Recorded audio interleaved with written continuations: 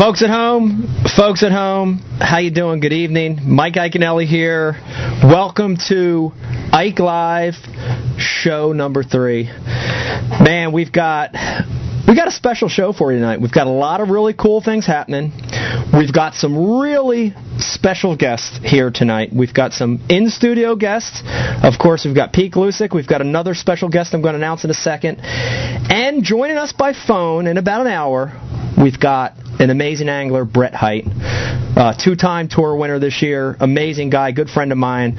We've got a great show. As usual, before we start the show, we want to say thank you to all our military, active and veterans, all our policemen and firemen.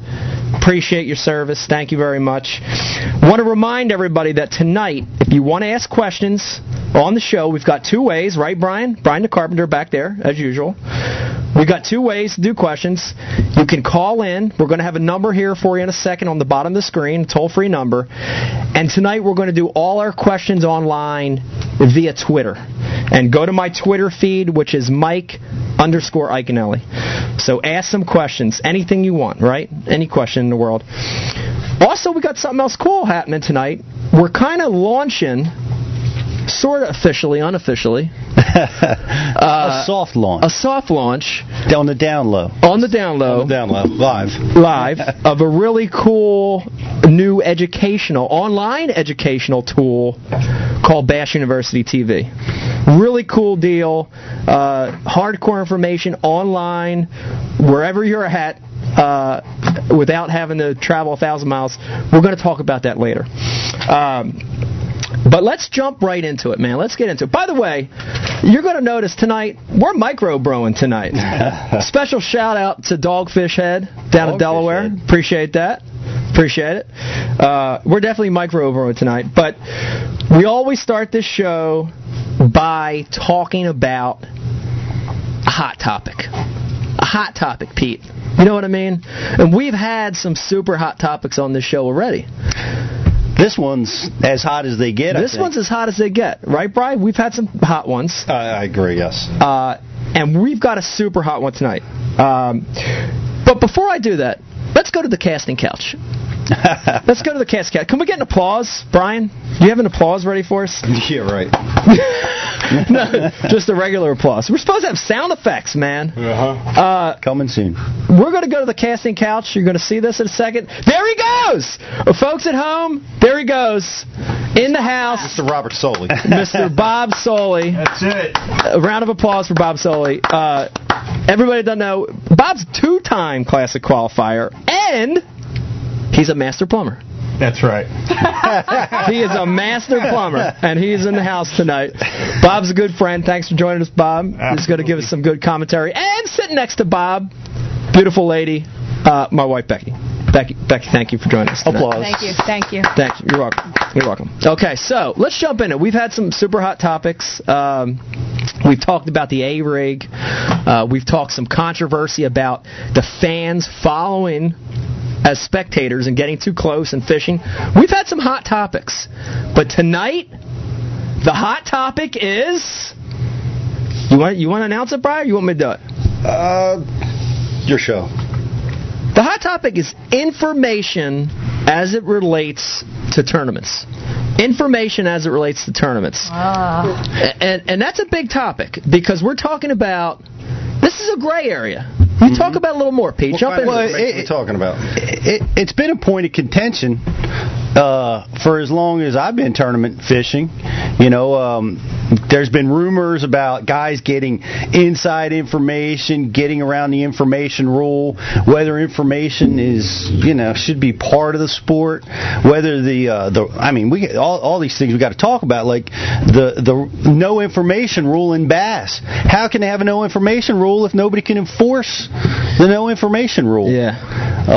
Man, it's a passionate topic, and there's an awful lot of angles to look at it, and of course I have my opinions on it, and I know I think everybody does. Yeah, and information, we're talking about a couple things here. So obviously we've got rules in place We've got off limits in place. So there's 30 days in bass. You can't receive any information, just public knowledge. So I think everyone agrees that people that go inside of that, they're just cheating. We get that. But what about a guy that lives in Florida and he travels to Michigan and he pays the best local in Michigan? This is all before the off limits. He pays the best local in Michigan, his daily rate, whatever it is, to go out and show him the best spots. Is that right? Is that right? It's legal. It's legal. It's legal. I don't think. I think that a lot of times, though, guys will get information, but is it going to really pan out? I mean, you could pay a guy. I mean, there's a good point is that you had Scroggins, right? Fished the St. Johns River. How'd he do in a tournament? Not so good. Decent, but not right. Great. The next time you guys went to Seminole, you had a guy that said he's been there for 25 years, who lived at Home Lake or whatever. How'd he do in a tournament? Not so good. Right. So sometimes that information can help, and sometimes it could kind of... Sometimes it hurts. That's right. It goes both ways. Well, see, I'm in the business now of information. I train people. I teach people how to fish. This is what I do, and I have been able to get guys into the winner circle. Fishing in federation tournaments, fishing in local stuff, and it's been it's been eye-opening for me to kind of get in on that side of it, where I'm working to try to help somebody succeed. Yeah. I liken that to every single other sport out there. Yeah. Every sport has a paid coach.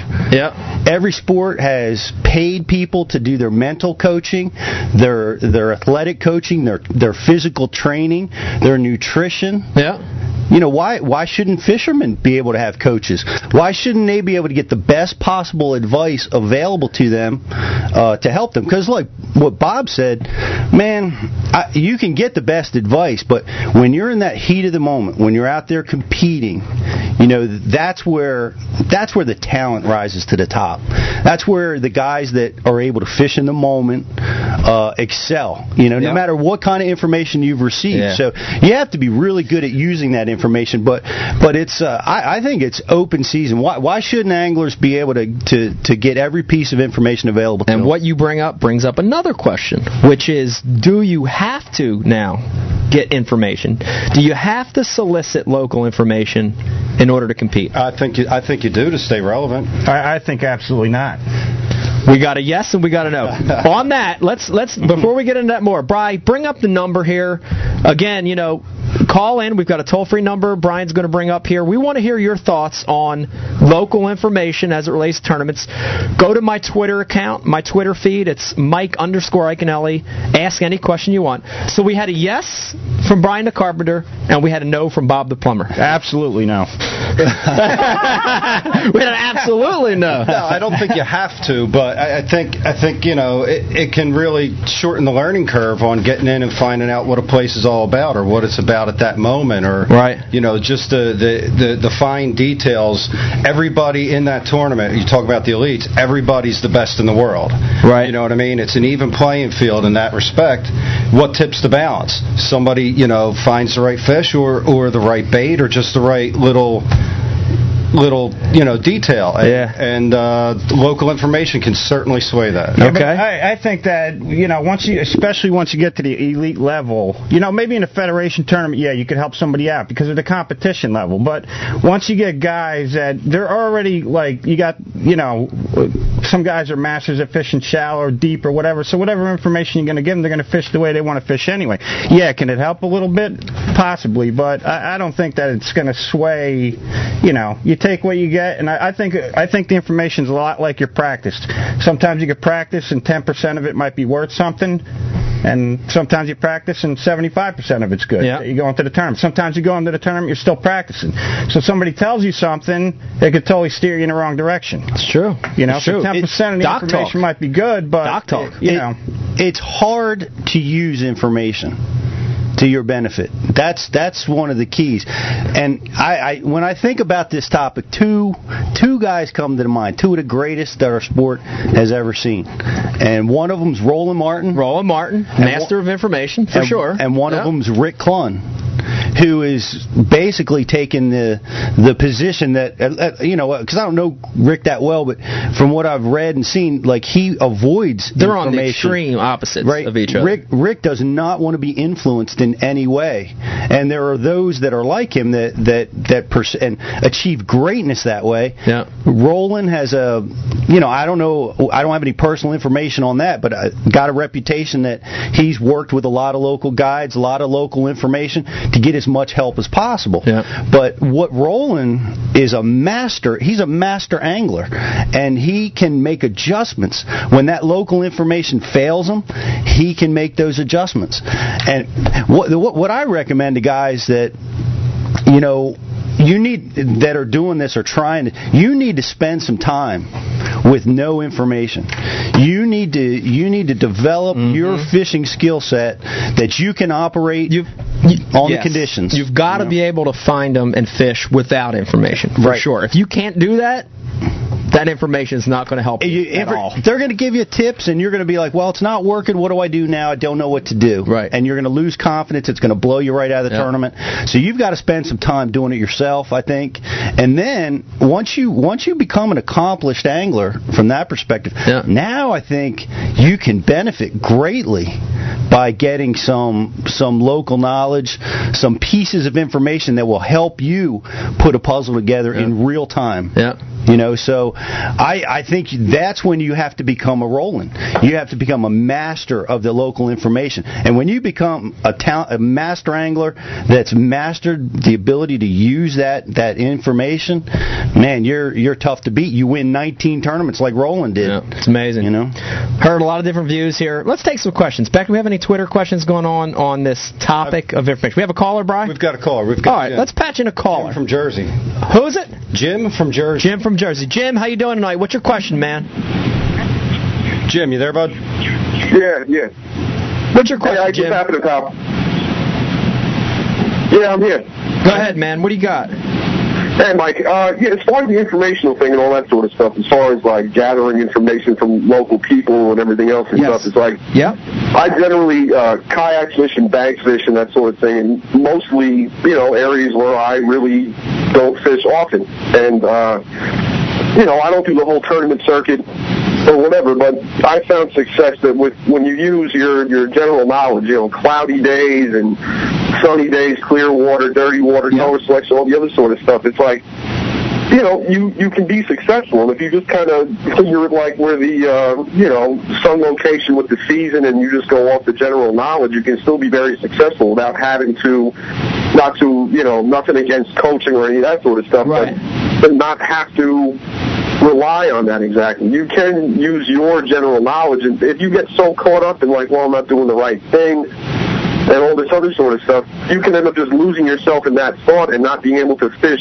the moment like what you speak of often. Absolutely. It's a great point, and it's a great point, which is you've got to be able to trust yourself. At the end of the day, dude, you could have the freaking best information. You could spend $100,000 trying to buy information. But at the end of the day, if you don't trust your instinct, if you don't listen to the fish, you're not going to do any good. Yeah, I think it's all about confidence, too, because if you're not confident in your abilities, you're going to probably go out and look for more kind of information or whatever you can get, to help you out, because you're not sure of what you're doing out there to begin with. So exactly. I mean, like there's been days where like clear water, sunny days, I would catch bass on like a black lure with a Colorado blade, like totally debunking what In-Fisherman and all these other catalogs have told us that we shouldn't be doing. So it's whatever you're confident in using.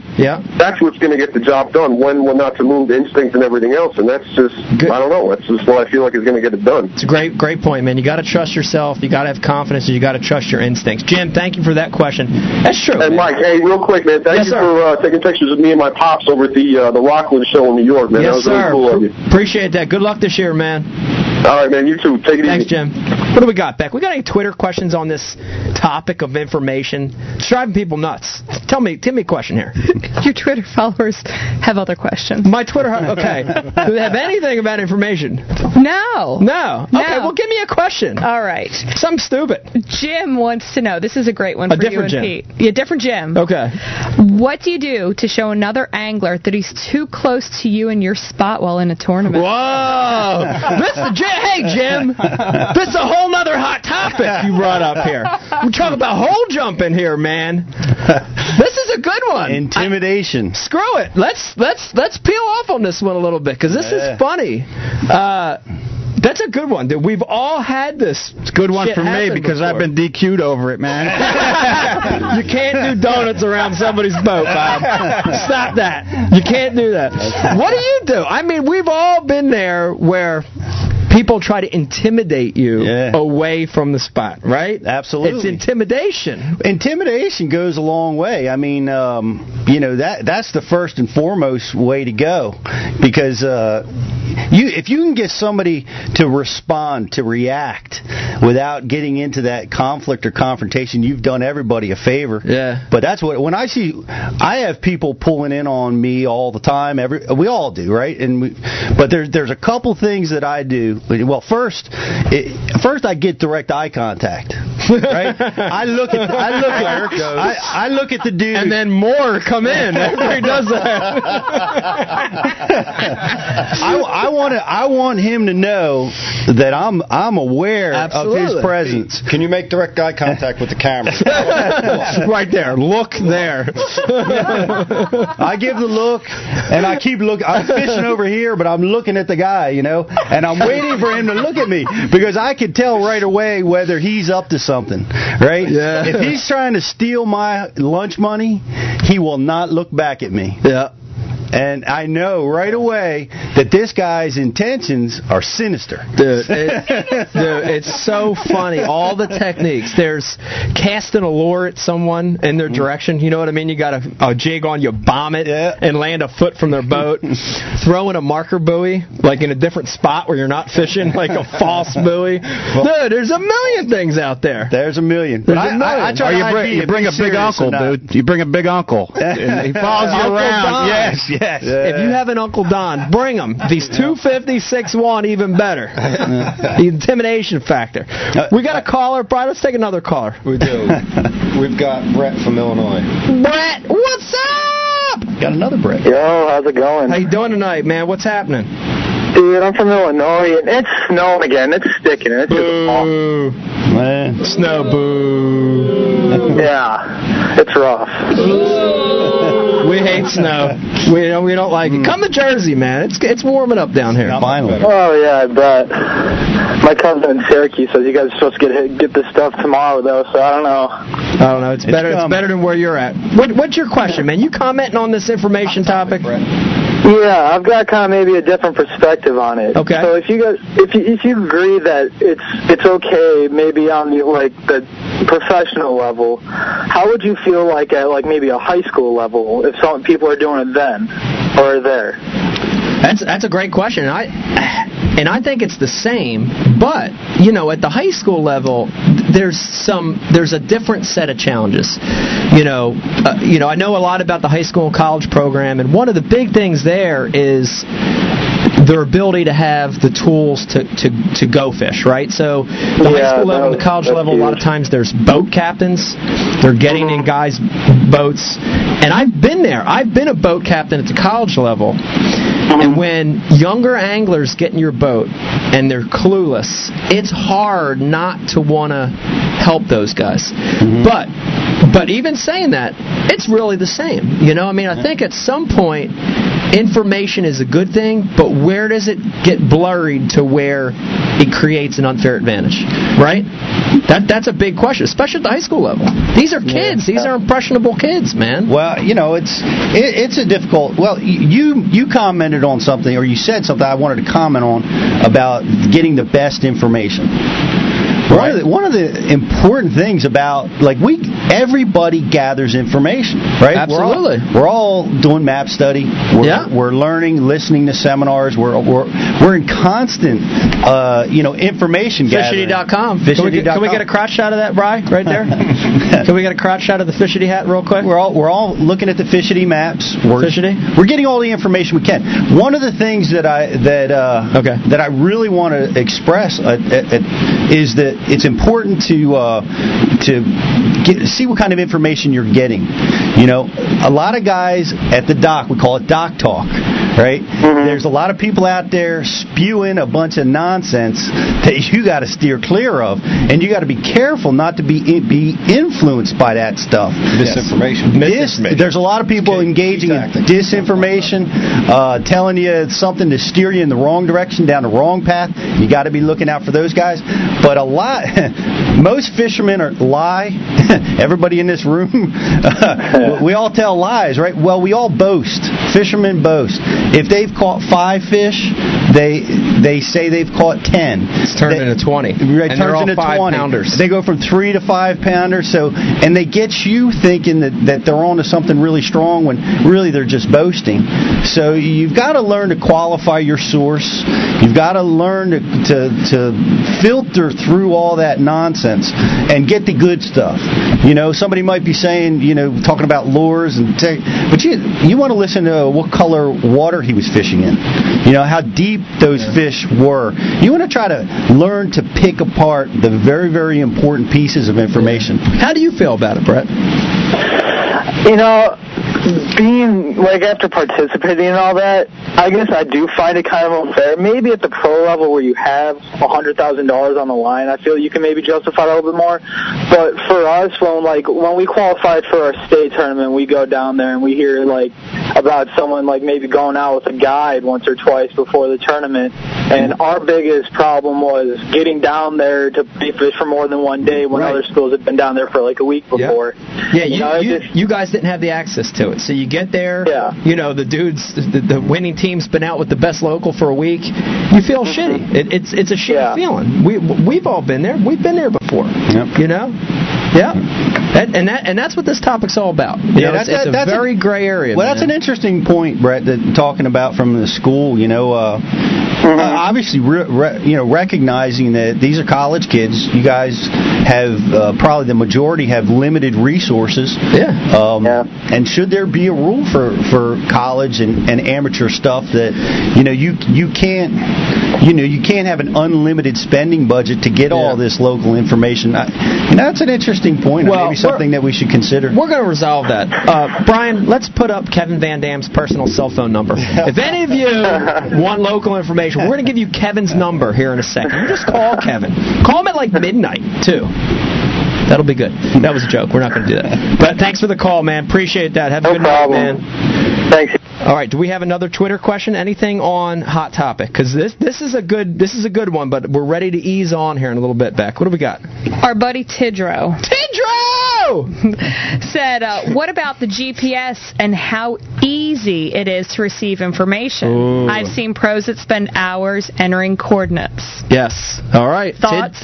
Good Tidro. Good point. And again, I see Bob nodding over here because he knows this gets to that gray area, right? Which is now, you go from very general information where you're paying more about knowledge. You hire a guide, you're learning something, a technique, a pattern.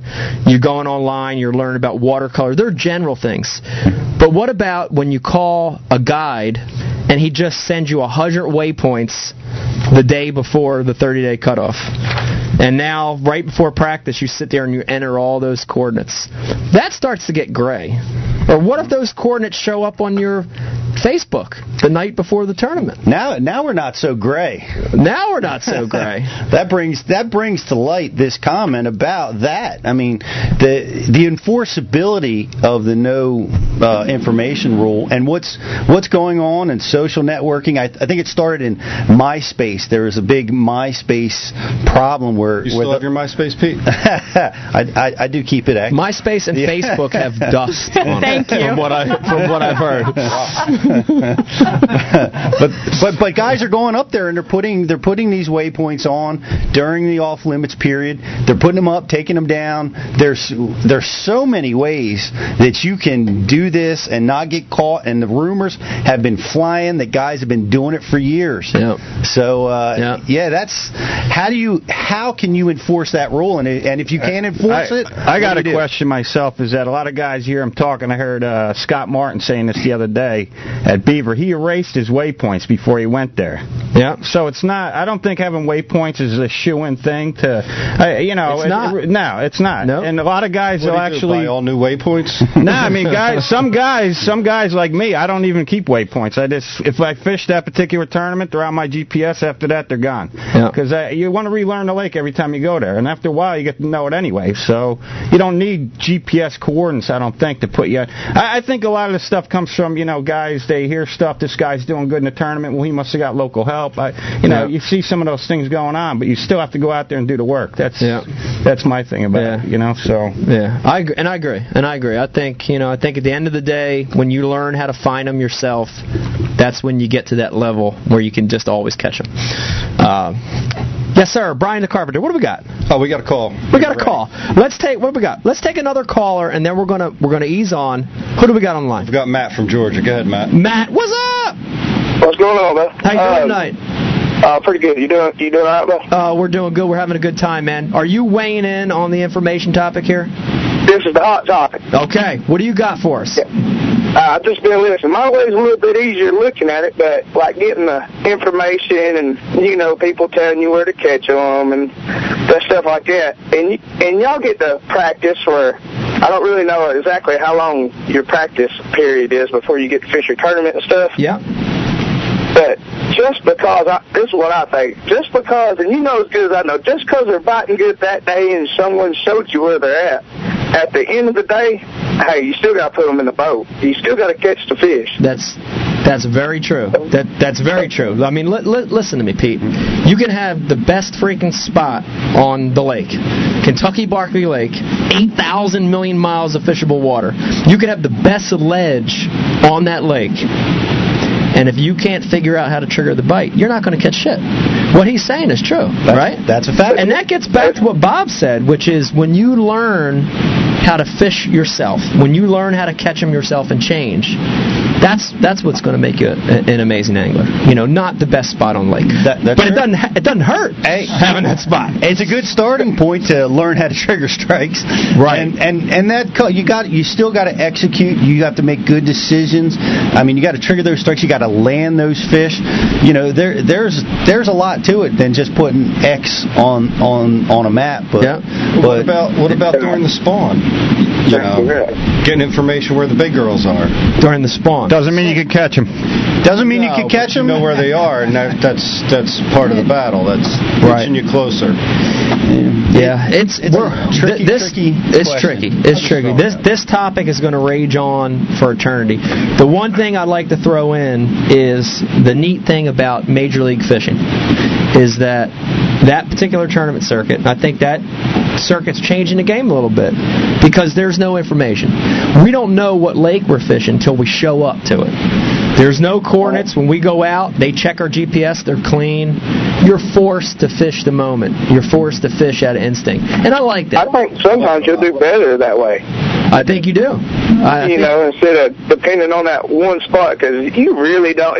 You really don't know what's going to happen really until you get out there. Yeah, that's a good point. And that's what I say. You said depending on that spot. There's a lot of anglers that get caught in the trap of depending on information. Right, you don't want them there. Yeah, and a lot of that's history. History can hurt you. Guys can't have no confidence unless they feel they have some local source of help, and they can't be confident, and they get trapped in it. I've seen guys panicking because they haven't been able to talk to anybody, and they have no idea what's going on. But that's why I feel like it's definitely important. We all agree that you, at some point in your career, man, you've got to be able to just get out there and do it yourself in order to make it to the next level. You got to.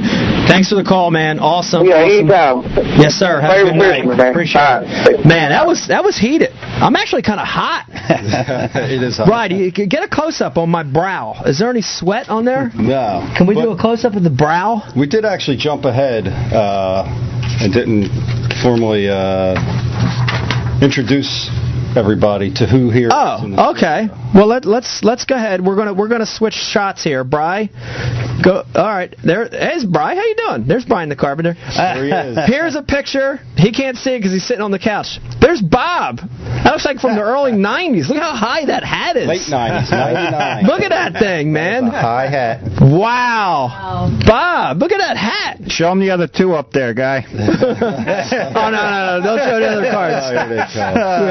Oh, Pete! There it is. Pete, you look like you're 15 in that picture, man. I think I was. What the heck? Look at you. That's a nice high hat, too, huh?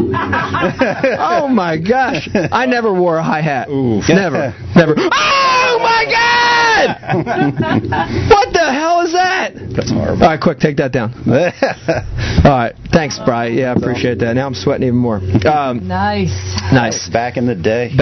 So this is a good time to let's change. Let's change here. Let's get a little more. Let's loosen up for a second, because in about 30 minutes, a little less than 30 minutes, we have Brett Hite on the show, Pete. Awesome. You excited about that? Brett's a friend of ours. You know, we've been fishing and traveling together for years and years. Yeah. Can't remember what year. Must have been, late 90s or something? Oh, yeah. We started hanging with Brett. And he's an amazing angler, great fisherman. He's changed the way we fish some techniques, drop shotting, chatterbait, and we're going to talk about that. But at the end of it, he's just a really good dude. He's a really good dude. He's a good dude. Everybody says so. He's a good dude. I don't know anybody out on the trail that doesn't He's get along with B Hite. He's a good dude. So we got that coming up. But before we do that, can we do a drum roll? Oh, no, he's on the phone. We can't even do a drum roll. Beck, can you do a drum roll for us? Do a drum roll. Anything? That's all right. That's not bad. We're going to do a special clip that we call Clip of the Week. We call it Clip of the Week. And Clip of the Week, let me tell you, Clip of the Week is brought to you by Ike's Tackle Box.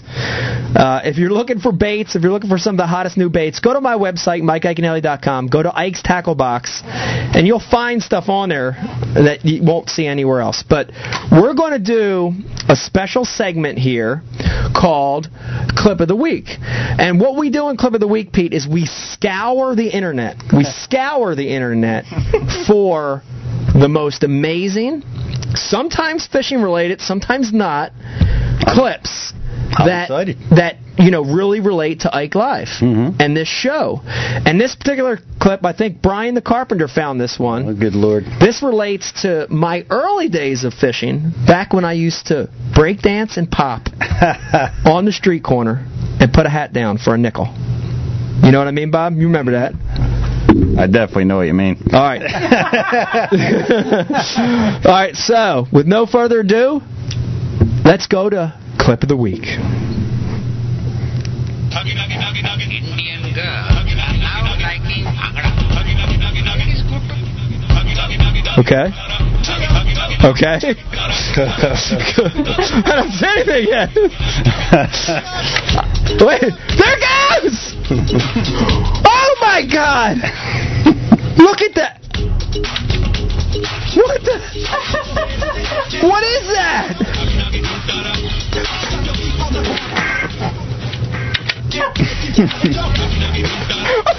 Oh my God! What the heck?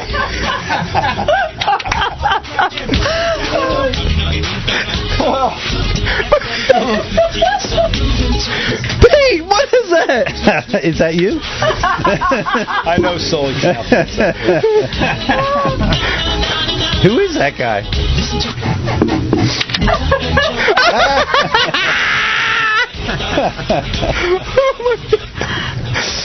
He's happy. Wow. How late was it when you found this video last night? Oh my gosh. Hold on.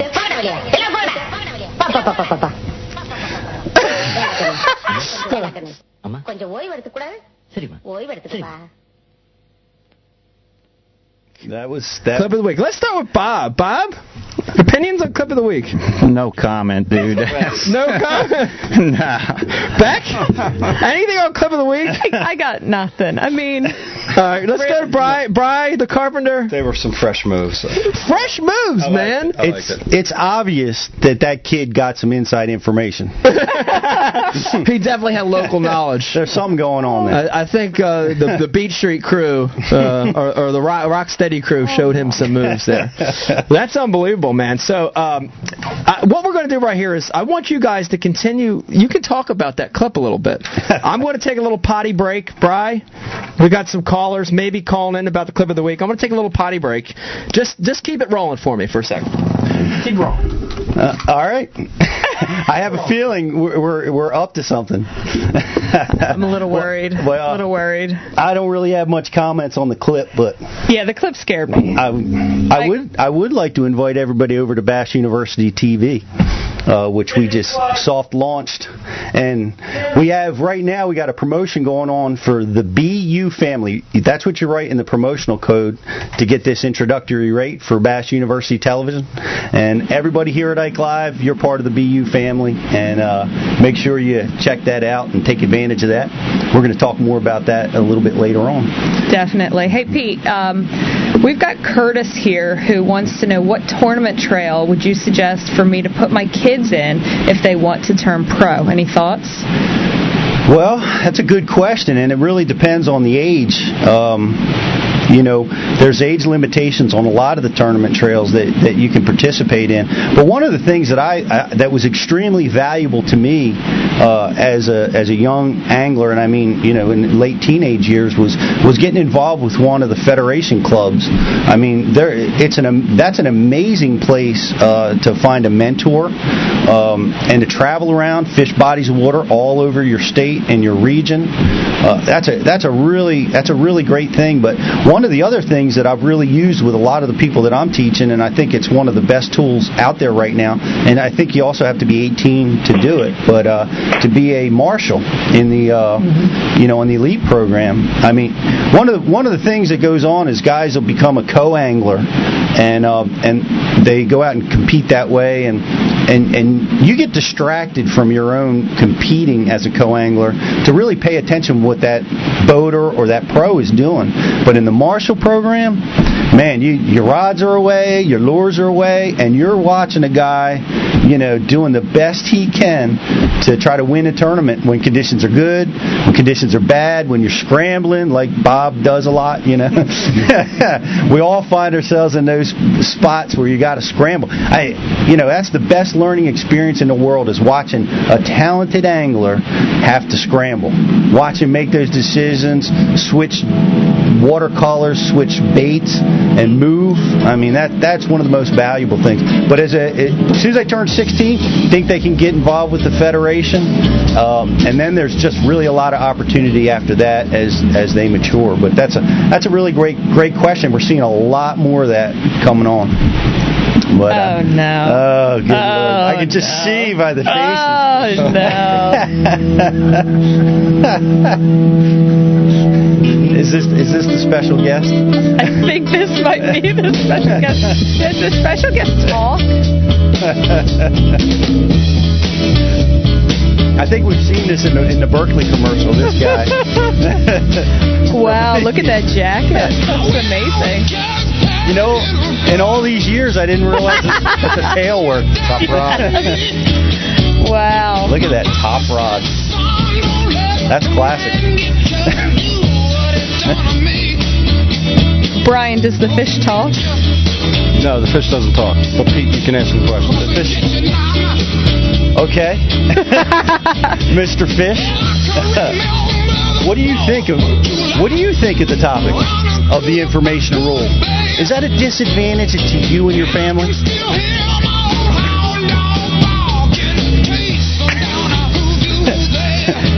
Scares me. So maybe we should ask the fish if it likes certain bait. What do you think of the lava?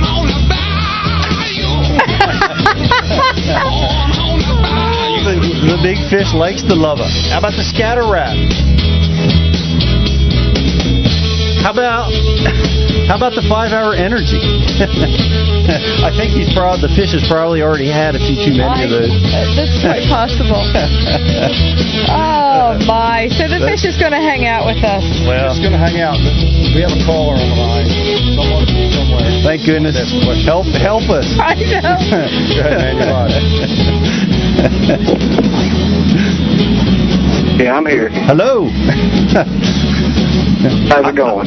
It's going well. It was going all right, but I'm currently getting that intimidation look from the Ike and Ellie bass over there. I don't know if you can see it from where you're from, but hey, welcome to the show. What's your question? Hey, Ike, how's it going tonight, man? You hanging out?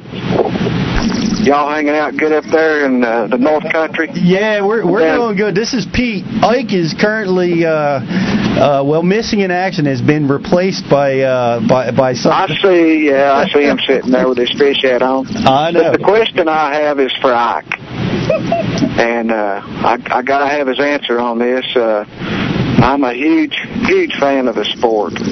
I've been keeping up with it for a long time. I'm about your age, Pete. I'm 51 years old. And, hey, now wait a minute. I'm not quite there yet. That's 10 years younger. Well, that's Bob's age. Well, anyway, I blew that one, I guess. But no, I'm in the ballpark, but I still tell people I'm 28. I thought you were, but anyway, I've been fishing since I was a kid. You know, I grew up with a rod and reel in my hand, and I've been fishing. I fished a lot of, team tournaments over the years. Never fished anything big. Fished a couple of Jerry Ryan's tournaments back in the day at Lake Hartwell. Hartwell's my home lake. That's where I cut my teeth at and learned how to bass fish. But I just want to know, Mike, what's your opinion of Lake Hartwell? And what do you think about having another classic there? And do you like these cold weather classics versus the time of the year that was when you won yours? Would you rather have them now in the cold weather, or would you rather have them in the hot weather? Well, those are great questions, and I'll have to be your answer man on behalf of Ike for the moment. But I'm going to make him answer those questions when he ever does return. But I tell you, Lake Hartwell is a really, really cool lake. It's a clear lake, and I mean, I fished some tournaments where bass the size of that guy right there in the camera were swimming around everywhere, and I can't recall ever seeing a place like that before, where there were so many 6-pound, 7-pound class fish cruising in the pre-spawn period. So it's a phenomenal fishery. It really is. I mean, it's got those blueback herring in it, and I don't know how they're. Yes, it does. Yeah, they're doing. But I recall tournaments where, man, this was the most amazing thing. I fished a tournament one time where in a few hours of fishing, I probably made 3 casts. Where I held my cast waiting for the bass to explode on the blueback herring. Right. It's a crazy way to fish, but at that time, I saw so many great big fish cruising all over the banks, and it's really an amazing fishery there that you have, and I look forward to coming back. Most people that fish the lake, they pay too much attention to those bluebacks prior to post-spawn. They really don't come into picture all that much, until it gets into the pre-spawn. The best thing you can do if you're going to fish the lake is just, if you're going, before they spawn, in the pre-spawn period is, just fish just like you normally would anywhere. And, you may see the bluebacks. They might come up. I've been down there and caught them. Come up schooling in January on them, in 48-degree water. And you can get well in a hurry. And but really, just don't pay any attention to them. Just fish like you normally would. You can run up the Seneca Arm next to Clemson University and fish stained water. Yep. Or you can run way up the Tugaloo Arm and fish some of those creeks up that arm and fish stained water. You don't have to fish clear. But if you want to talk about clear water, ask Shaw Grigsby about Lake Jocassee. He's fished Lake Jocassee, which is the first lake on that chain. And I fish it every Saturday. In the summer months, we have a derby down there. That's a and great usually chain. you can see the bottom in 25 to 30 feet of water. It's a great chain. I mean, we fished Richard or Russell, which is, I guess, the next one down. That's the next lake down. Yeah, that whole chain of lakes is just full of fish, and one of the questions that apparently my partner's returned. P-Break, sorry about that. Well, we appreciate you coming back. But one of the questions that he asked was regarding the cold water classics, and would you like the classics to come back to Hartwell? And what do you think of the cold water classics versus the summertime classics? I like the cold water classics. I mean, I think it's a different style of fishing. But if I had to pick one, I'd go back to the summer, to be honest with you. I would. What do you think of Lake Hartwell, Ike? I love Hartwell, man. I want revenge on that place. I like it a lot. I felt like last time we were at the Classic there, I had an opportunity to win. I had a bad last day. My wife lost her appendix. You know, some bad things happened that week. But really? True story. I hate to hear that. She lost her appendix at Lake Hartwell. She left it. Well, not actually at the lake, but in, Greenville, right? In Greenville. Greenville, South Carolina. Yeah, that's where they had the weigh-ins at. Yeah. You know, the funny thing about that, too, is after, it was the last day, her stomach was hurting, they took her in, they found out her appendix was gone, they had to rip it out of there and all that, and I actually asked... Been there, done that. Yeah, I know. I asked the doctor, I wanted to keep it. I mean, that's rightfully ours, don't you think? Jig trailer. No, seriously. I mean, I wanted that appendix, because I thought, like, in a bottle of formaldehyde on the mantle, it would be like an amazing conversation piece. Yeah, it could sit right next to the placentas from the 4 babies. Oh, I didn't say that, but that would be cool, too.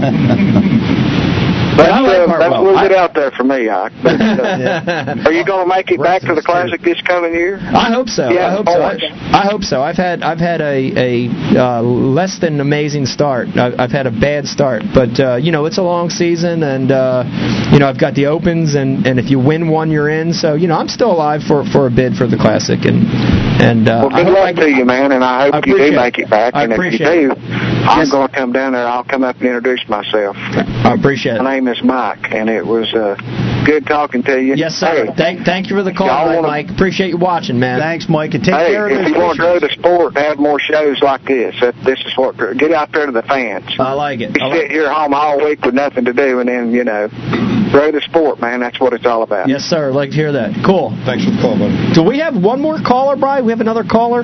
No, we don't have a caller. We do, but not yet. Not yet. Okay. I got a message from Mark Jeffries. Okay. There might have been some technical issues that we're not aware of. He says, tell the viewers to refresh the page. Refresh the page. Okay. That's all I got. All right. For all the viewers out there, if you're having problems, refresh the page. I don't know what that means, but refresh the page. We're still getting tweets.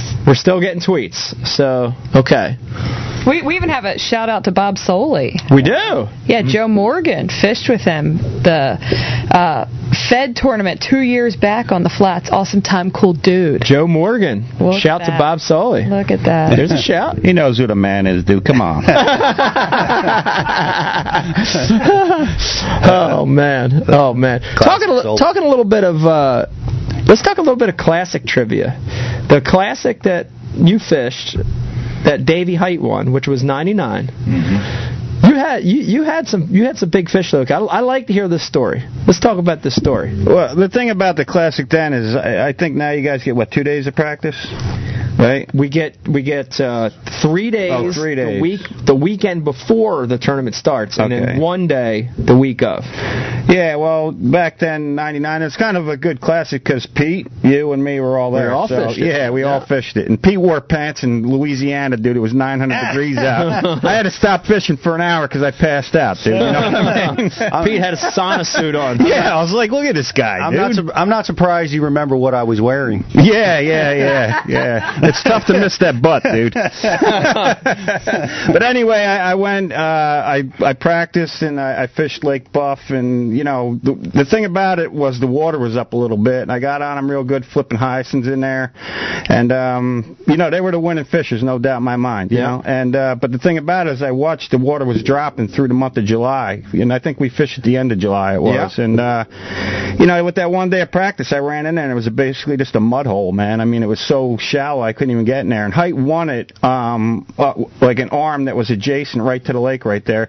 But the thing that blew me away is that the creek leading into that had current in it, and I kind of thought that the fish would leave the lake and move into the current since it was so hot. Deep water, cooler water. Right. They went into like this stagnant dead-end canal that he fished, and the place was completely loaded, but it was just one of those things that you just, one day of practice, you're scrambling, trying to put something together, and I ended up fishing Bayou Black, and I never even made the run. I got lost, and I had to actually kick my light pole off the boat to get underneath this bridge to get down there to fish, but the second day, I think Pete went down there with me or whatever, maybe it was the third day, and there was a lot of fish down there, but they weren't winning fish, man. Right. I know you did good down there. I know you did all right, but they weren't. You're right. They weren't the winning fish. Right. They weren't the quality. Yeah. It's interesting, dude. How do fish move around like that, man? It is crazy. It's an interesting place. That's a tough place to like you said, because like Lake Buff was so far from Bayou Black, which is so far from Venice. It's such a one day of hundreds of miles apart. You can't fish at all. With one day of practice, if you guess wrong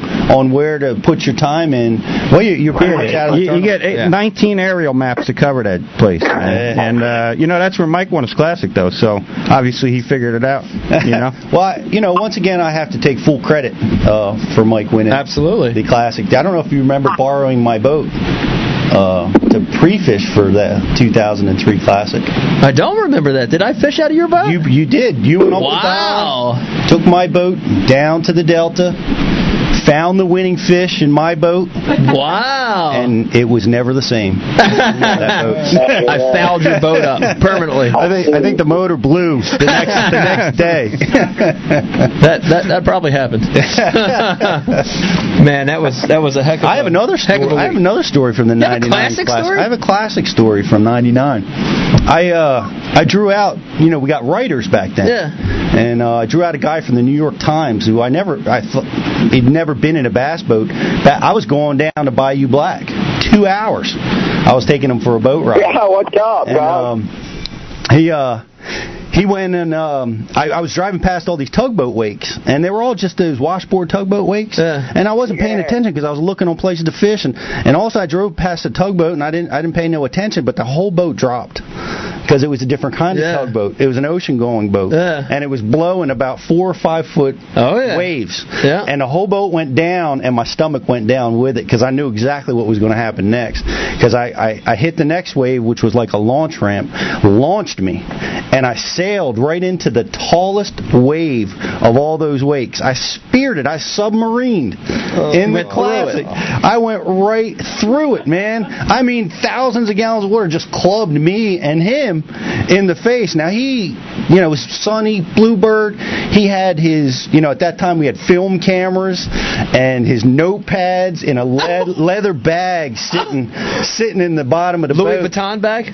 Maybe. I hope not. But we hit and we come up. We floated up. I thought we were underwater, and we come up and there's this bag and his camera just floating there, and he's a drowned rat just looking at me, and he never wrote anything about me. Surprisingly, I never got any coverage on that story. In the middle of the Bassmaster Classic, I'm sitting there swamped. It took me 45 minutes to bilge the boat out. Oh my God! I lost a little fishing time. Unbelievable. Bye. We got a caller. We do have one caller on the line, and he's very anxious to talk to, I believe, to Pete. To Pete. Okay, caller. How you doing tonight? Caller. Hello. We lost the caller. Hello, no. Hello? Oh, we got him. Caller. Yeah. How you doing tonight? What's your question? You got a question for Pete?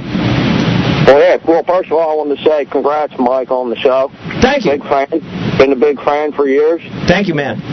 Yeah, man. Oh, man. I'm nervous. Sorry, man. That's all right. What's your name, by the way? Ronnie. I'm actually from South Jersey. That's why I wanted to talk to Pete.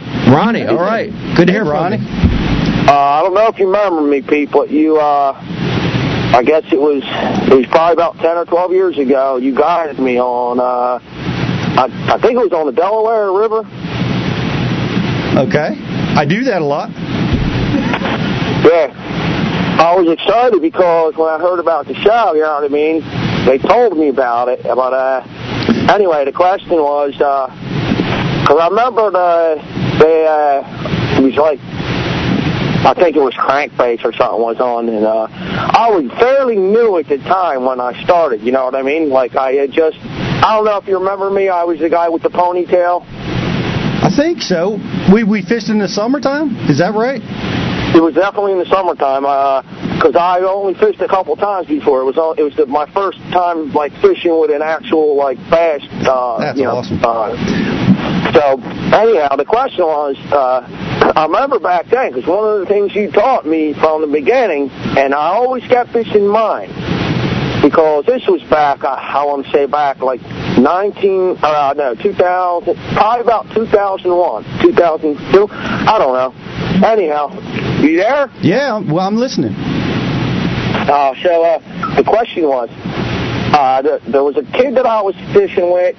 I had brought him under my wing, basically showing him a couple things I knew. And I explained to him, you know, this guy I fished with on the Delaware way back in the day, he taught me a few things, and, you know, it's my thing to just pass it on, you know what I mean? So what was the question? So anyway, I'm sorry, guys. I'm nervous. I'm nervous, too. This is the first question I've got. You haven't gotten a question yet. Pete, don't blow this question. Set Pete back. I know. I can't mess this one up. I'm sorry. I got off track when I got nervous. But anyhow, going back, I fished with you back in like 2000. You guided me on the Delaware. We did all right. I remember I caught my first largemouth over 2 pounds. So it was an accomplishment, you know what I mean? Especially on the river. What's that? That's an accomplishment for Pete, too. Oh, yeah. So I was 2 pounders big in his book, man. Well, that's still big for me. But anyhow, getting back to the question, I talked to a couple of buddies. Oh, no, wait a minute. I took out my niece's cousin I was telling you about, the little kid, and I was trying to teach him along some of the stuff that you had taught me, a couple of things that you had taught me about. But fast forward 2 years, you there? Yeah, we're still here. No, go ahead. Can you fast forward to the question? Yeah. So fast forward a couple years later, I was fishing with my brother-in-law, and he mentioned you. And he's like, yeah, I fished with a guy, Pete, down on the flat. And I said, what was his last name? You remember? He said, yeah, Gluzak. I said, yeah, I remember him. There's the same guy that taught me a thing or two down over on the Delaware, you know what I mean? So anyhow, the question was, I remember the question, but it was nice talking to you, man. And Ronnie from South Jersey. Round of applause. Can we get a sound effect? Applause for Ronnie. God bless you all. All right. God bless you, Ronnie. Thank you, buddy. What was the question, Pete, on that? I don't know. I think Becky was like, was that Ed Bassmaster on there? I don't know. That was a weird call. That was cool. I'm glad it was for me, though. That was fun having a call. That was a great call. Man, this has been a great show so far, and I look at my watch, and we're almost at 9 o'clock, which is time for our guest, man. Very excited about this. It's a big part of the show. And let's see, one more time, if anybody's having problems here tonight, I'm having some problems. You're always having problems. Can you get a close-up of that? I don't know. Pete needs some Viagra on his mic. Pete, you got low T.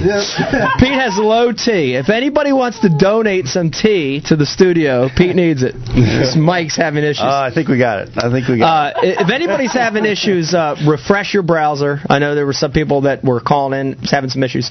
Refresh your browser, or just refresh with a Dogfish Head 60-minute IPA. Nice. That's a good, refreshing beer, by the way. I'd like to have one of those. But we're going to get Brian. Can we get Brett on the phone? Is he already on the phone, or can you get him on the phone here in the next couple minutes? I will work on that diligently. Okay. So we got a couple minutes here. We're going to get B. Height on the phone. Let me remind everybody that he did something this year that he did before. Amazing. That's super tough to do, which is to win 2 major events in the course of 1 year. Yeah, that was amazing. I mean, he did it, what, 4 years ago, 5 years ago? He did it 4 or 5 years ago with winning 2 FLW tours back-to-back. And then he goes and does it this year and wins an FLW tour on Lake Okeechobee and then about a month or so later, a BASS Elite event at Lake Seminole. That's a hard thing to do. Winning is hard. I mean, let's get Bob to weigh in on this too.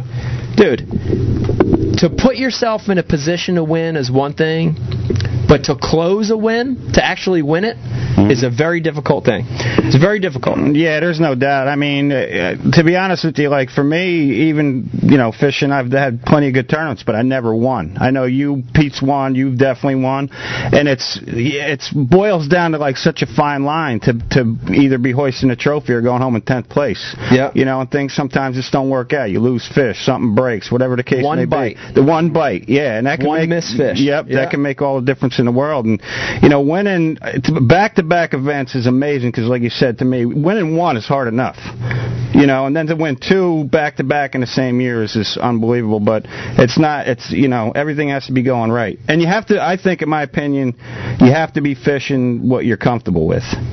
Confidence based. Exactly. Yep. And Brett Hite, when he won back-to-back, I think before he was throwing a chatterbait a lot, and I think he won at Seminole with the chatterbait. And so, that plays a big factor in it, man. Confidence is huge. A lot has to come together to get the win. I've always thought of it like it's almost magic. It's like it comes together for you, and it's an amazing thing when it happens. I remember the first time I won, and I told you about it. I wrote down every single thing that I was thinking about during the win, before, because I couldn't figure out how to win. I'd fished a bunch of pro tournaments, and I got close a lot, but I never could win. And when I finally did, it was I'm like, well, what the heck did I do? Yeah. Why did I win? Trying to figure out the magic equation. Right. Yeah. And you know what? The interesting thing is that magic equation is different for me than it is for you, than it is for Bob, and it is for every angler out there.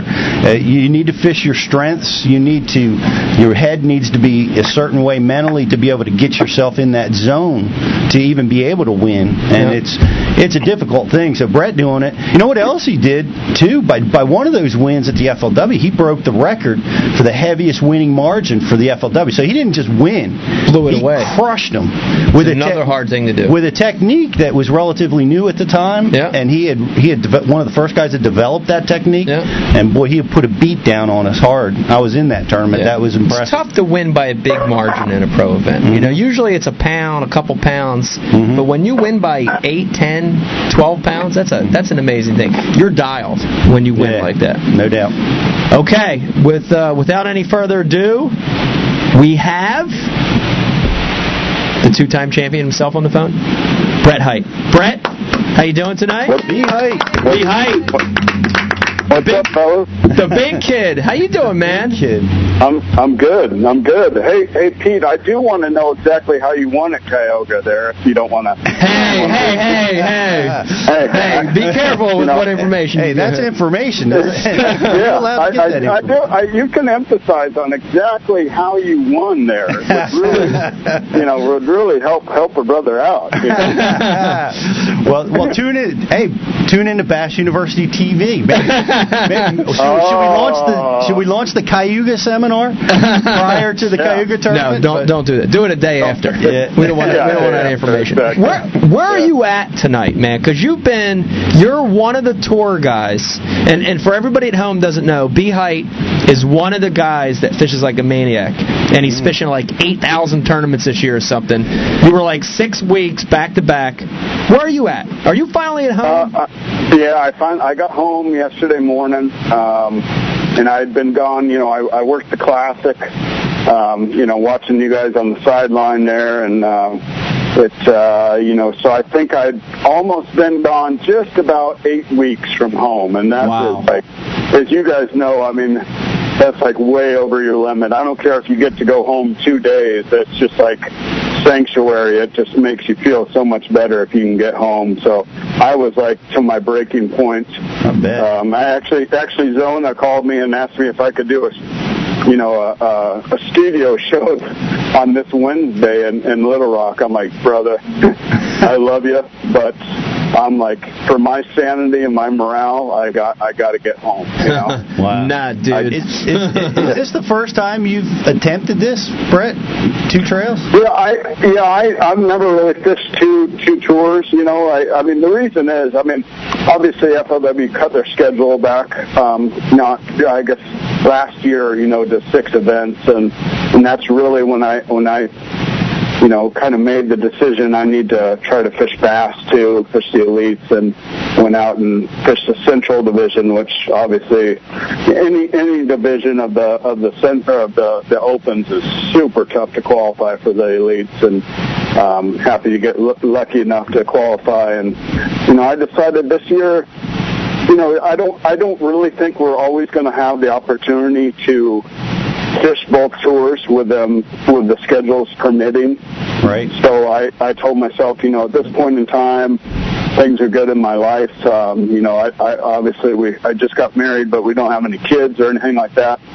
You might as well try it now. So I knew this last stretch is, man, that's the real grinder. That 6 weeks. I think since the second or third week of January, I've been home three or 4 days. So, wow, that's too much. I get tired thinking about it, man. And guys like Ish love it. Oh yeah. Oh, I don't know how he does it, man. I don't know how Ish does it. Yeah, I don't know how he does it every year, man. It's just like, dude, I got to get home just to there's something, like you guys know, like I said before, if you could just get home for 3 days, it just does wonders to your morale, It's huge. Yeah. Well, I'm sorry. Go ahead. I got a question, just kind of change topics a little bit, B. The chatterbait is like become your deal. I mean, you're crushing them with it. And the first time I had an outdoor writer get in a boat with me, he gave me a chatterbait. I thought it was the most ridiculous lure I ever saw. And I dropped it in my boat, and I never used it. How did you get introduced to that vibrating jig, and how did you get started with it and get confident? This is an interesting topic because we've already had questions come through. You're a West Coast guy. You're supposed to be a finesse guy, 6-pound test, 4-pound tests, and you've really dominated power fishing with a vibrating jig. How'd that happen? In the beginning of my career, you knew me. I mean, I made a living off fishing the drop shot and learning how to finesse fish, when nobody else really was doing it back east. I mean, when I got second to you at Lake Seminole, I was drop shotting when nobody else was. That's right. Drop shot in those trees. Hey, Pete, what's funny is when I first found out about the chatterbait, I ordered some green pumpkin ones.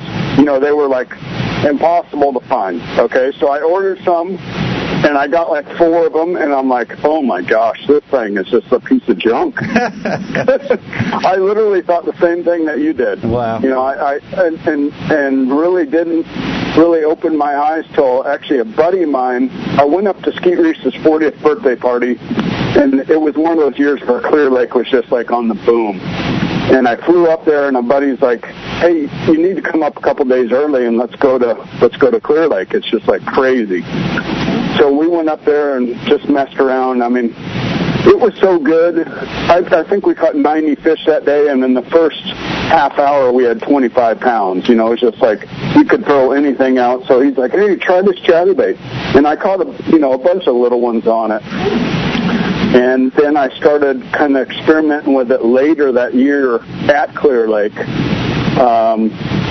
And I sat down and rigged it up with a, swim bait style trailer, kind of like and I always was accustomed to that green. I really like, as you guys know, big bass feed on bluegill. Mm-hmm. And so I really, really wanted to key in on that bluegill style color. So I rigged it up. I was at Clear Lake practicing for a Western Series event, FLW, and I rigged it up and put a swim bait trailer on the back and, a little chartreuse on the tail. I'm like, oh yeah, that looks like a bluegill. Mm-hmm. First cast caught a 5.5 pounder, and I'm like, maybe there's something to this thing. And from then on, our first tournament was at Lake Toho, which you fished, Pete. Mm-hmm. And everyone kept on telling me, years past, swim jig. I'm like, well, this thing's as good as a swim jig. And I went there and just found the bite where everybody was trying to punch. And They were obviously on that reaction bait. That's how I kind of ran into it, and have just been, taking it ever since. It's amazing. It's amazing, man. And by the way, let me remind all the viewers, you can call in. We've got a number. Brian's going to put the number up here in a second. You can call in, or a better way to ask Brett questions right now is go to the Twitter feed. Go to my Twitter feed at Mike_Iaconelli. Ask him anything you want. And the one question we keep getting, I'm going to pose it for you, is we keep getting questions about your tackle. Be Hike. Tell me about your tackle a little bit. We've got all these people emailing in, want to know about what's the deal with this glass rod you're using. Tell me about that a little bit. That's the biggest misconception of this bait. People think of it as it looks like a jig. Okay, so they want to put it on their heavy jig rod, a heavy action graphite rod. I think of this bait as a crankbait, which I know you like throwing glass rods too. I mean, so it's kind of weird. We went through this huge cycle in fishing where glass rods were kind of like uncool for a while, and then in the last 7 or 8 years, you've seen this big push of glass rods. There's no substitute for the action that a glass rod produces. You can have the best graphite designers. It just does not act the same. So I always use 20-pound Sunline fluorocarbon, just 20-pound fluorocarbon all the time. I don't use braid. And I use that glass rod in a couple different reasons why. The fish eat it better. When they get it, the rod actually lets the fish get the bait without, if you have a broomstick of a rod, the fish eats the bait and the rod is pulling back instantly. So it lets the rod load up, and the fish actually, just like a crankbait, get the bait better. You don't lose fish as much because a lot of time with the chatterbait is a very aggressive strike. And when you're winding it, they will knock, I'm sure you guys both know, they'll knock 2 or 3 feet of slack in your line. So if you had a real stiff rod, you're going to get a lot more slack in your line trying to catch up to that. So you lose a lot less fish using that. And this is, I'm using a 7'3" Evergreen rod, Evergreen International. A lot of people don't know, but it's they're a Japanese company that is very popular in Japan that are just starting to come over here. They make super high-end, crankbaits, hard baits, and really probably the nicest rods in the market. But it's a 7'3" heavy action glass rod is what I'm using. And the other thing, if you were to get, like at Lake Seminole the last day, I skipped my chatterbait up under a dock, and a 6-pounder eats it almost at the trolling motor. With a graphite rod, I probably would have ripped that bait right out of the fish's mouth. So there's a bunch of different scenarios. I just, you want to get away from the theory that it's a jig. You want to think of the chatterbait more like a crankbait. But a crankbait spinnerbait kind of mix. Yeah. Let that fish get it a little bit before you get into them. A little bit of that delay factor we talk about a lot. That delay. Yep. I think exactly. It's key because I've become a chatterbait nut in recent years, and they do knock slack in the line, and they hit it from behind a lot, which causes some concern and confusion by a lot of anglers that I take out. But I was listening to your seminar. We captured you talking about this after you won Toho at one of our Bass University events, and to listen to you explain that in detail was amazing. How you got that figured out so early. You were so far ahead of the curve from a lot of us. That was that was amazing to see. Yeah, and I think another thing, when you go to rip that out of the grass, if you have a real stiff rod, you're actually ripping it out of the strike zone too quick.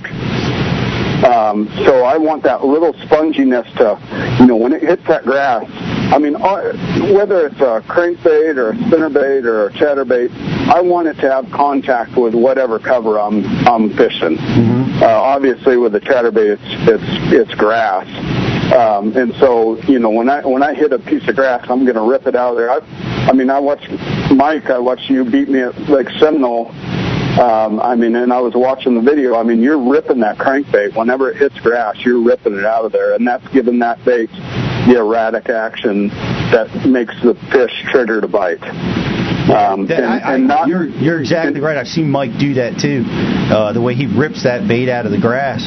Let me ask you this question. And now I got to tell you, Brett, you were the most popular on Bass University TV. Yeah. Your video, everybody's fascinated by what you're doing with the chatterbait. You're getting views like 30% more than anything else that we have going. It's amazing that people are interested. But one of my questions, because I get this question a lot, because I talk about the chatterbait, and when have you figured out when you throw a spinnerbait, when you throw a chatterbait? Well, that's a good question. And when you throw a swing jig? That's a good question, because or when you throw a jerkbait on Twitter. Is that a Twitter question too? That's a great question, because we've got Bob Soley in the studio with us, and he insists that a chatterbait has not replaced the spinnerbait. It's just an additional tool, right, Bob? It hasn't replaced it. Nah, I think that.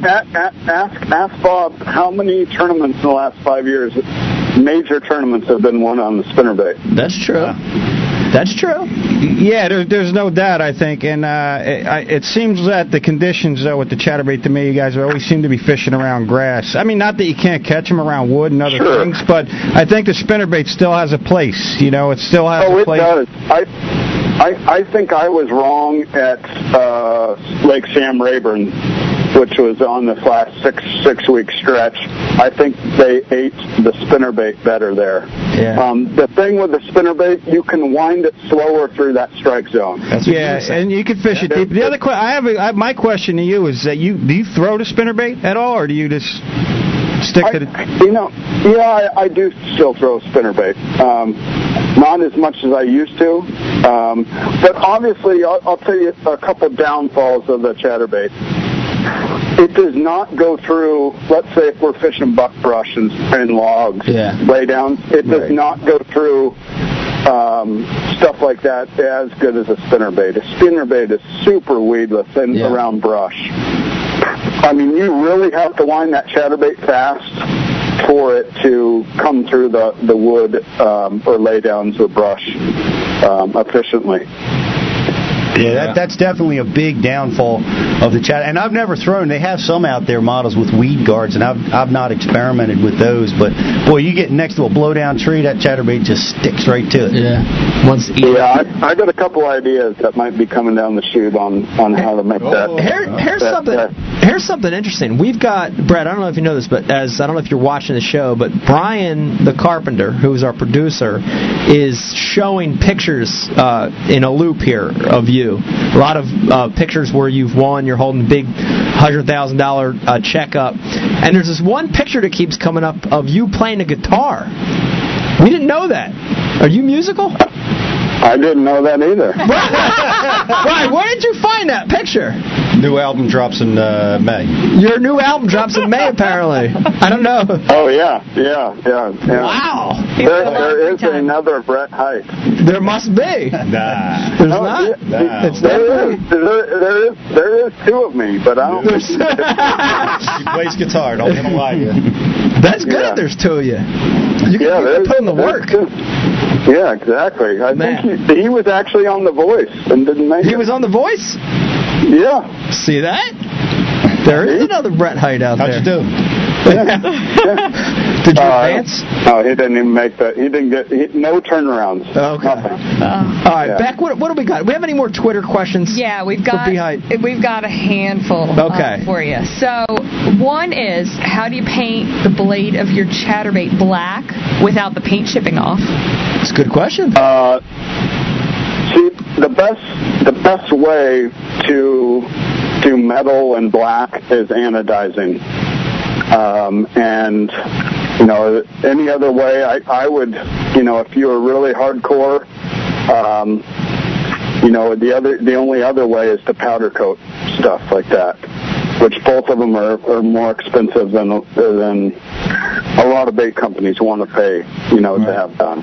Gotcha. So anodizing or powder coating, if you could have somebody, either stamp your blades or, if you can just get them raw without any nickel plating or anything like that, and take them. There's a lot of local a lot of local powder coating shops pretty much anywhere in the country, and you could get that done, which would be just fine. Yep. Gotcha. Second is people want to know about your trailer choices on the chatterbait. It's a good question. I can answer this. I watched your video thoroughly. Yeah, see, here's the thing. I've been getting the questions.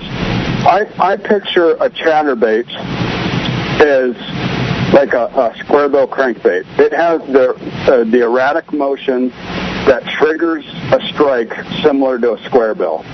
When it hits a piece of grass, it deflects and does a erratic action out of its cadence, out of its straight line. And so what I did is I took the weedless, erratic motion that the chatterbait produces, and I combined that with a swim bait appearance or a swim bait trailer. And so by doing that, you get the erratic action that triggers strikes, and you get the appearance of a swim bait, which is very realistic, that gets those bigger bites. Have you? I didn't mean to interrupt, but are you using a trailer hook? Have you experimented with a trailer hook? A lot of guys have that. Yep, I have. The only way that I use it, Gamakatsu makes a trailer hook that has, a lot of time we use like a surgical tubing. We put the trailer hook on there, and then we use the surgical tubing over it to hold it on there. Whatever trailer hook, I use a super small trailer hook, like a 1/0. Gamakatsu makes a 1/0 that has almost like a plastic melted into the eye. Yeah. Yeah. Okay, so you clip it over your hook. You want the trailer hook to stand straight out, because if it's loose and flops around, it catches your trailer all the time. Mm-hmm. Yeah. So I want a real small, short shank trailer hook that is, that has that solid eye, so I can adjust, so that it just stands out straight and it doesn't flop. And that's what I've found the best. And I don't throw that on there unless, I get some short strikes, which is usually very seldom. Yeah. Good questions. Good questions from the Twitter feed. So I've got a question. A lot of questions coming from folks. I've got one. I want to talk to you about, the one thing that I noticed is a lot of your wins really are indicative of what we call pattern fishing, And what I'm impressed with is how you're able to just fish new water. We've got Pete in the studio, we've got Bob. Both of these guys are amazing at pattern fishing. And it blows me away. What's your thought process? When you're out there, what are you thinking about, B? What's going through your mind when you're trying to expand on a pattern? What's that process? Let's say I go to a place that I've never been. I look at the lake and I try to find, let's say it's a creek or a real big, maybe a big cove that is very versatile. It might have deep water, it might have stained water. Let's say it's a creek. I'm going to put the trolling motor down and start fishing. Let's say, if we're in Florida, you're going to be fishing grass, so that's pretty much, it's a pretty easy deal. So I would like to start fishing around, and if I put the trolling motor down and fish that whole area that whole day, and figure out, okay, I got the most bites on secondary rock points. That ding, ding, ding, ding, that goes to my head. Okay, let's go take, and what I like to do when I practice, I like to practice in sections, so that during the tournament, let's say I'm going to fish this section this day, I have multiple spots in one area, so I'm very efficient in my spots. Yeah. I don't want to have one spot here and then another spot 10 miles down the lake. So I want to have different areas of the lake, but I want to have groups of spots in those areas, so that I'm fishing very efficiently. Yeah. So what I'll do is I'll go into one of those areas where I think is very diverse, that has a lot of different cover, and I'll try to find, I'll fish that whole area the first day to try to find that pattern. And then after you find that pattern, go duplicate it through the next 2 days of practice. Yeah. Yeah, that was great. And what I found out at Seminole, there was a ton of beautiful grass out on the ledges. At Lake Seminole, they say it's a lake, but it's more like a Tennessee River style lake. It's a river lake. After you get out of the river channel, it's relatively flat and shallow. Wouldn't you agree, Mike? Absolutely. Yeah. So I found, all those shoals and ledges, they just had beautiful grass on them. But what I found out after fishing for a couple days, I could get a couple bites out there on that beautiful grass, but it was very inconsistent. And then as I fished along further and further in practice, obviously the fish, they were going to the bank. They want to be on the bank because that's where they're going to spawn. So the area that I had been fishing didn't have a lot of really good bank grass. And I found the area on the main river that was steeper because I think they had been messing with the water a little bit. So the fish were a little gun shy to really go back up in those shallow areas. Yeah. So I think they wanted that security of having deep water close by along with good grass. And that's the pattern I put together on the third day, probably about 9 o'clock. I figured that pattern out on the third day of practice about 9 o'clock, and I ran it, of course, till we had to go in about 3 o'clock. But what won me that tournament is on the first day, not knowing when to lay off your fish a little bit. The first and second day, I went practicing after I had a big stringer. Yeah, that's interesting. That is what won me that tournament, because the first day I went and found a spot that I caught two big ones late in the day there practicing, and went there on the third day, and I literally had, I think, 4 fish, or 3 or 4 fish for 7 or 8 pounds, and caught 27 pounds an hour off that spot. Wow. That's amazing. That's amazing. We talk about that all the time. We talk about finding fish during the event, not necessarily in practice. We talk, even Bob, we talk about it all the time. It seems like when you find fish and that pattern develops during the tournament, you know what I mean? It's unfolding actually as it's happening. That's when you win. You know what I mean? You're in front of the curve. You're ahead of what's going on out there. And I was reading about this win where you and I think this is neat. Now, I've done it before, and I try to teach people how to do it. But you caught fish on that pattern, and you went back to your mapping. And you went back to your mapping and saw where those bites occurred, and then were able to find other places like that to go scout during the tournament. Yeah, exactly. I could literally look at my graph and my Lake Master map and literally look at the banks. And what was crazy, everybody kept on saying, "Do you have any fishing pressure?" I'm like, it's kind of weird. Nobody is fishing around me. Either I'm doing something way off the wall, or nobody's found it, which is very, very seldom in the level that we fish. That nobody's found that. So I could literally go down the lake and look at the map and find those areas, and and some people. It's a very, very tough decision, as you guys know, whether to lay off your fish or not. But you kind of have a weight in your head of what you think is going to be good, and you got to go with it. Let's say at Seminole, it doesn't, just like Shaw Grigsby, he weighed 30 pounds the first day. Well, I might have been able to weigh 30 pounds the first day, but it doesn't good if you burn up your fish, or if you come on, Brent, burn them suckers up. Yeah. Fish like there's no tomorrow. So that's always a tough decision.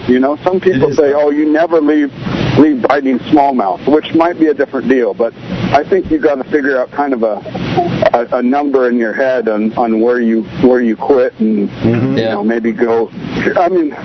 I would not have made those moves. That's just pretty much, that's kind of a veteran move. Without fishing for a long time, you're probably not going to make those moves. That's why I like to fish BFLs, because they're one-day tournaments. Then I just burn them motherfuckers all day long. PG-13. PG-13. Sorry about that. That's a very difficult thing to do, is leave those feeding fish. It was a veteran move. Obviously, you had a feel for how to do the right thing in that scenario. Yeah. You know? That was awesome. I'd say I fished that event, and it was awesome win. You know, I always want to go out and win, but I was super happy for you, man, to win that and to see that domination. That's awesome. I love tournaments where a guy gets dialed like that and just wins it. Hey, let's lighten up the topic a little bit, though. How about I remember? Play a song for us? No, let's play it. No, you going to play a song? No. I remember, what was it? Probably 8-9 years ago. I came out there and we did a little swim baiting. Oh yeah, that was your first swim bait. That was my first swim bait. I had a fish almost knocked it right out of my hands, and I missed it on a big huddy. I remember you asking me, because I caught like a 7-pounder, and we had a bet between Fred and those boys in the other boat. Whoever caught the biggest one had to buy drinks and dinner that night. That's right. And you go, so, I mean, how's it going to feel? I go, dude, imagine the biggest spinnerbait bite that you've ever had. Amplify that. And that's how it felt, but I missed it. That's how it was. There were two things that stuck in my mind about that trip. Actually, three. Gone out to some of the bars down there. It was fun. That swim bait bite. And then I remember humping a cactus. Oh, yeah. That's what everyone does when they come to Arizona. Yeah, I humped the cactus. I vividly remember. Did you prick your prick? I did. The needles weren't so good on the crotch. I pricked the prick. Hey, man, B. Height, good friend of the show. We appreciate you being on, man. We will see you in a couple weeks, man. What is it? What are you going to get? 2 weeks at home, I guess, right? And we'll see you down at... Yeah, we're going to Toledo Bend, which I hear is the best that's pretty much has ever been. It's got a lot of deep grass going right now, and fish will be post-spawn. It should be an interesting tournament. It'll be good. High, clear, and grassy. Nice. Good conditions. Yeah, really good. And it's like a 100-mile lake, so... there'll be plenty of water to fish. Well, in closing with you, Brad, I'd like to solve the dilemma between a spinnerbait and a chatterbait. Figured it out while we were talking. You did? Yeah, the key is to throw the spinnerbait when they're biting the spinnerbait better. Right. And then throw the chatterbait when they're biting the chatterbait. Wow! That's the key. No kidding. Good. So when's that? Polish pride talking. Yeah. Be Height, everyone. Be Height. Thanks for having me on. I appreciate it. See you in a couple weeks. Okay, buddy. Bye. Man, awesome.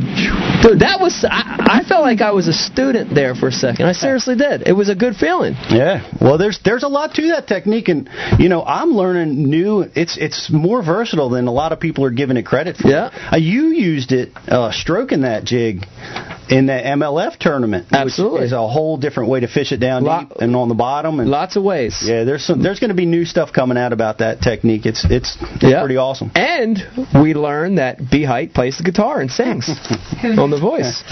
Who'd have known? Triple threat. She's the triple threat. That's unbelievable. Drop shot, chatterbait, and he sings. That's unbelievable. So, speaking of drop shot, we're going to get to the next segment, which is... Hurry up.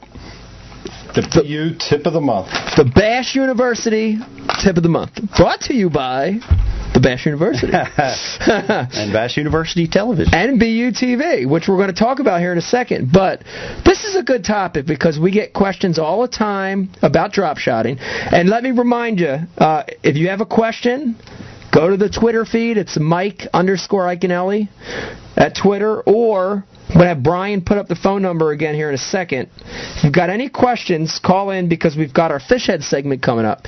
But let's talk about, we had our question come through Bash University about what are some drop shot techniques, secrets, and tips.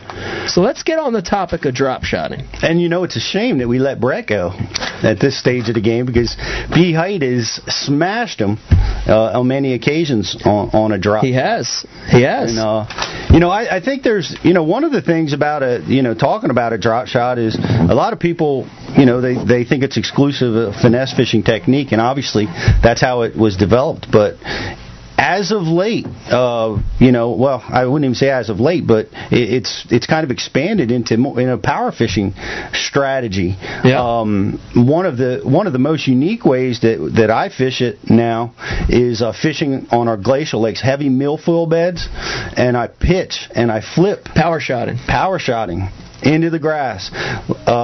Typically, we'd fire jigs and 1 ounce rigs and something fast. But there's times like in hot summer when those fish post-spawn, they bite anything, right? But later in the year, it gets a little bit trickier they succumb to fishing pressure, they succumb to the heat, and man, that drop shot just suspended off the bottom in those same holes that we were catching them with the drop baits is now is winning tournaments and producing great catches in the milfoil beds. Yeah. What do you think about a drop shot, Bob? Be honest now. Be honest, because we want to hear both sides of the coin here. It's really not my deal, but when Pete was talking about it, the only time I really fish a drop shot is that I pitch it into the grass. I usually wacky rig a Senko, and when the fish are definitely finicky, like they don't want that big jig or a heavy worm or whatever it is, they'll definitely that's the go-to bait for me. But that's about as much as I know and want to know about drop shotting. You're going to stick to power fishing. Screw that little finesse sissy bait. Yeah. Beck, we got any questions on Twitter about drop shotting? If we do, you got any for us? I don't. But you don't. I really only drop shot because my husband doesn't let me throw plastics because he thinks I might lose them. That's right. Hard baits. I might lose them. Yeah, well, I'm not giving you none of them $20 baits. Right. Man. Yeah. Shake your head and drop shot all the way. Speaking of $20 just drag them. I have a $20 bait here. The question is true or false? Okay, let me see. That's a Japanese bait. Yes. True. A little spinner on the back. True or false? That's a $20 bait. Yes. Definitely. Does it catch fish or fishermen? It's Japanese. I don't know, man. I tell you, a lot of those Japanese baits, though, can be really good. That looks neat. It looks cool. I'm sure if you fished it long enough. Is that the beer can with the spinner on the back? It is. Crankbait with a spinner tail. All right, let's get back. Let's get back to. I don't know about that. Let's get back to the topic. What? I want to tell you something real quick about drop shotting now. For me, I want to tell you my number one deal in drop shotting that I figured out over the years when I'm finesse drop shotting is to not overwork the bait. That's my number one freaking tip on drop shot, dude. Is I see way too many people throw that bait out there, whatever they're drop shotting, finesse worm, goby shape, whatever it is, especially in clear water, smallmouth stuff, that are, they're dragging it, they're shaking it, it's, a shaky head, it's a tube, they're snapping it. Dude, for me, that drop shot, it's at its best when you throw it out there, weight on the bottom, the bait's in line above it, and you're just letting it sit. You're letting that bait move all by itself. Mm-hmm. And what I think a lot of people don't realize is that bait's moving all the time when you're not actively moving your rod tip. Current, you got the shakes, all that stuff. That's been my biggest key on drop shotting, for sure, without a doubt. Well, I know I've been guilty of doing that, and I remember Aaron Martin's one great drop shotters talks about that same exact thing. Yep. Not overworking. Yeah, less is more. Yep. Less is more when it comes to that finesse technique. Absolutely. One of the ways I really like a drop shot, and I kind of fold myself in with solely that I tend to go to it last, as my last, and to my own fault sometimes. Yeah. I let fish go by me, but one area I never let that happen with is with smallmouth. The smallmouth. I don't care. The brown ones. You always have to be fishing a drop shot and have one rigged when you're fishing for smallmouth. It can catch fish a lot of times when no other techniques will, and sometimes will catch the biggest smallmouth in the area. So you need to be prepared with that. Anytime I'm smallmouth fishing, that's a strong key for me. And Bob had alluded to, man, it's tough to beat that wacky Senko, especially for big smallmouth. That and Gulp products, man, they love to attack. They love them some Gulp. They love them some Gulp. We got a Twitter question, Beck. Yeah. Okay. When drop shotting, yes. do you prefer braid or fluoroleader? Ooh. Good question. Good question. So the question was, who posed that question, by the way? Do you have a name on that? Carter White. Carter White. The question was braid or fluorocarbon or a combination of both. Mm-hmm. You want to answer that one, Pete? What's your preference? Well, my preference is, man, I use a lot of braid with leaders, and I do it a lot when I'm drop shotting. It just makes you versatile. You can change your line diameter so fast, and braid is so easy to manage on a spinning reel in comparison to fluoro. And especially when you're fishing deep and you're getting a lot of spin and twist and you're fighting that, the braid just handles it so much better on your main line. Yeah. And then you have a pretty long leader system, and I've found in the gin clear water of Ontario and Erie that I'm very effective at catching and triggering strikes from big smallmouth, even with that braid that might be 5 or 10 feet up the line. They just don't shy away from it that much. So for that reason, I'm just so comfortable with braid detecting strikes. It's outstanding. Transmission, we talk about using it as a transmission bait by dragging that weight on the bottom. Tungsten weight, braided line, all that feel. Whether you're on shells, whether you're on zebras, whether you're on rock, you can feel it. Detecting strikes, there's no better. That's my preference. What's yours? I like them both. I think braid for sure in certain situations is a tool that helps you. Deep water eliminates all that stretch. When I won that Lake Erie tournament last year, dude, without a doubt, 8 and 10 foot waves, when you're up there you're constantly doing that, you could have never felt those bites with straight fluorocarbon. So in that situation, the braid for sure. But there's other times, man, super clear water. I mean, like Lake George, crystal-ass clear water. Table Rock, where I think the braid sometimes hurt you. Shallow water drop shot fishing, where you're looking for more of a natural fall. You're using a 16th ounce drop shot weight, and that fall, sometimes that braid wants to keep it floating up, And you've got a 50-foot cast, and it's all fluorocarbon, and that cast is sinking naturally, So I like them both, but I definitely don't think there's anything wrong with a braid to a fluorocarbon leader, for sure. Yeah, I like them both. Good question. And we've got some callers. Brian, when you get a chance, too, put that number back up there. We're going to put the toll-free number back up here on the screen. If you've got a question about drop shotting, call in. While we're waiting for the next question, remind everybody at home about Bass University TV. You read my mind. Okay.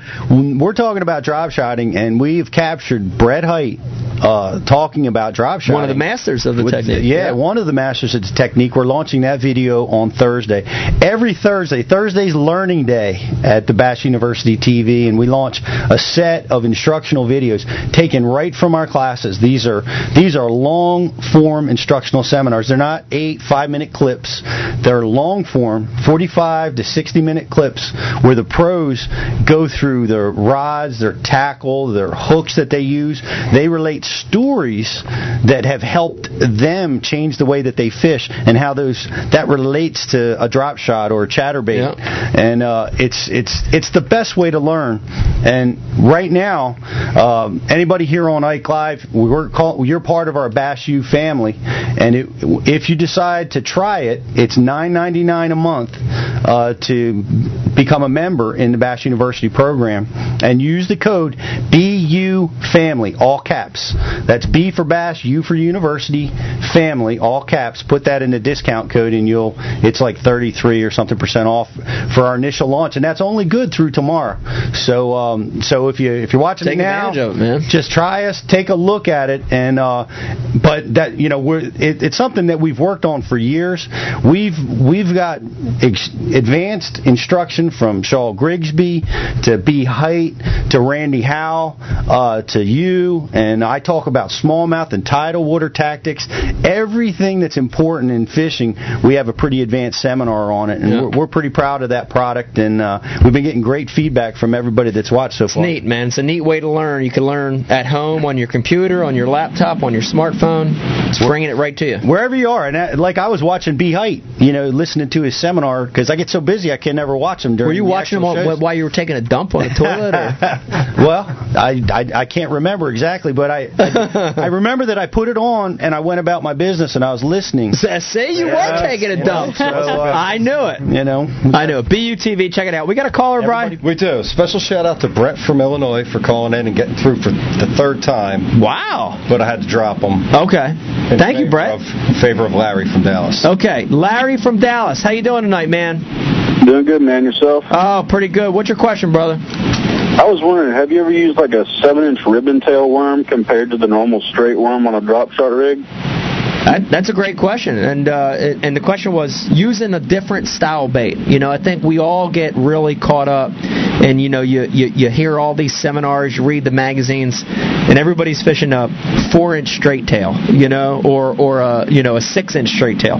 Very traditional drop shot baits. I think there's a big opportunity for different style baits. You heard Pete talking earlier about power shotting, and Bob too likes the power shot. I think those bigger baits, to me, are better when you're power shotting. So a ribbon tail worm, for me, a creature bait is a big one that I power shot.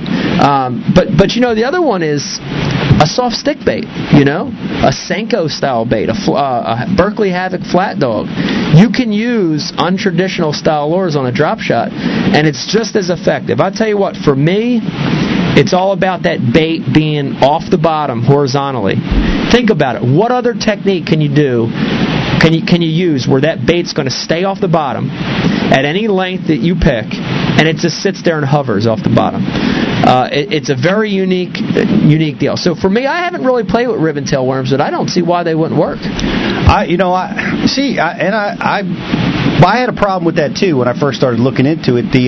We had up at Lake Champlain guys were winning tournaments drop shotting speed crawl. Absolutely, a speed crawl which had swimming tails, and I kind of thought to myself, well, if I'm doing no action to the lure, what advantage would a swimming tail be? And I really don't have an answer to that other than it really won tournaments up there. The fish really related to it in that there's no action, but when you move it, that tail goes. It activates. Current activates it. Current activates it, and that subtle movement of those baits, are effective that way. So I typically choose a straight tail because that allows me to impart action onto the bait. But I can see in very subtle situations letting current or the slight drift of the boat, activate those baits. I could see it being very effective. I've never personally tried a 7-inch ribbon tail worm, but I really think anything goes on the back of a drop shot. There's your answer, man. Be versatile. Thanks for the call. Appreciate it. Bob, what do you think about drop shotting a burnt hot dog on a barbecue? Sounds disgusting, man. I've seen some hot dogs you cooked yesterday, dude. No thanks. No gusto. No gusto. No, your wife cooked those. Don't flip-flop that like that. We've got Frankie from Iowa. Frankie, what's up, man? What's going on, buddy? How you doing tonight? Good. What's your question, sir? My question is, I've watched a lot of videos about, guys like Aaron Martin's, all the knots they use. What's your knot for tying a drop shot? Great question. And I'll start, and I'm going to pass it around to the house here. For me, when I'm drop shotting, when I go to straight fluorocarbon, I love to tie an improved clinch knot. An improved clinch knot on fluorocarbon is a super knot because there's a little less burn when you cinch that knot down. And so, improved clinch knot is through the eye of the hook, and then you've got to compensate your tag in for whatever that length of that leader is. And then I do about 6 or 8 wraps to go through the eye and then back through it. It's a super knot when you're going to straight fluorocarbon. Now, fluorocarbon, the braid, I'm going to let Pete talk a little bit about that. There's a different knot there you want to use to connect those two lines, right, Pete? Yeah, well, when it comes to connecting leaders, there's a knot that I use, and I talk about this in class a lot. Like the double uni knot is the knot that I would have to say that most people feel is the strongest and the best knot, but I'm pretty horrible at tying that knot. It takes me a year to tie it. I need 2 extra hands, and every time I pull it, it breaks. So I opt for a different type of knot, and if you can Google Pete Gluzek's knot, and you'll see it. It's right. You can find it anywhere on the internet. And what's funny?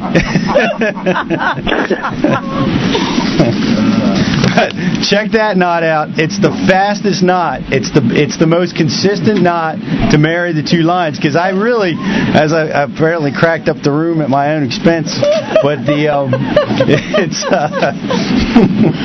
Oh no!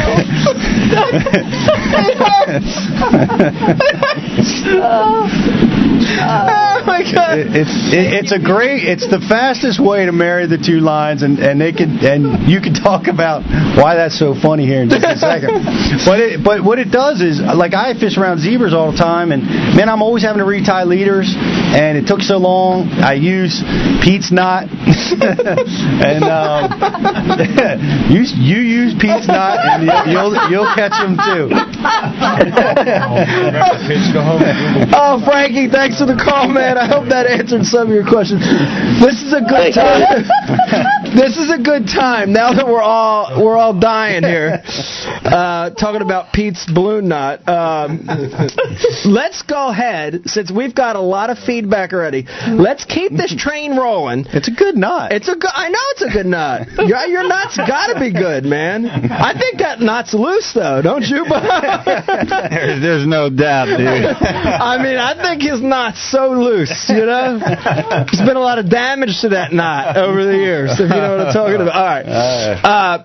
This is a great time to segue to, this is probably the coolest part of the show for me, is our fan feedback section. And we like to call it the Fish Head segments.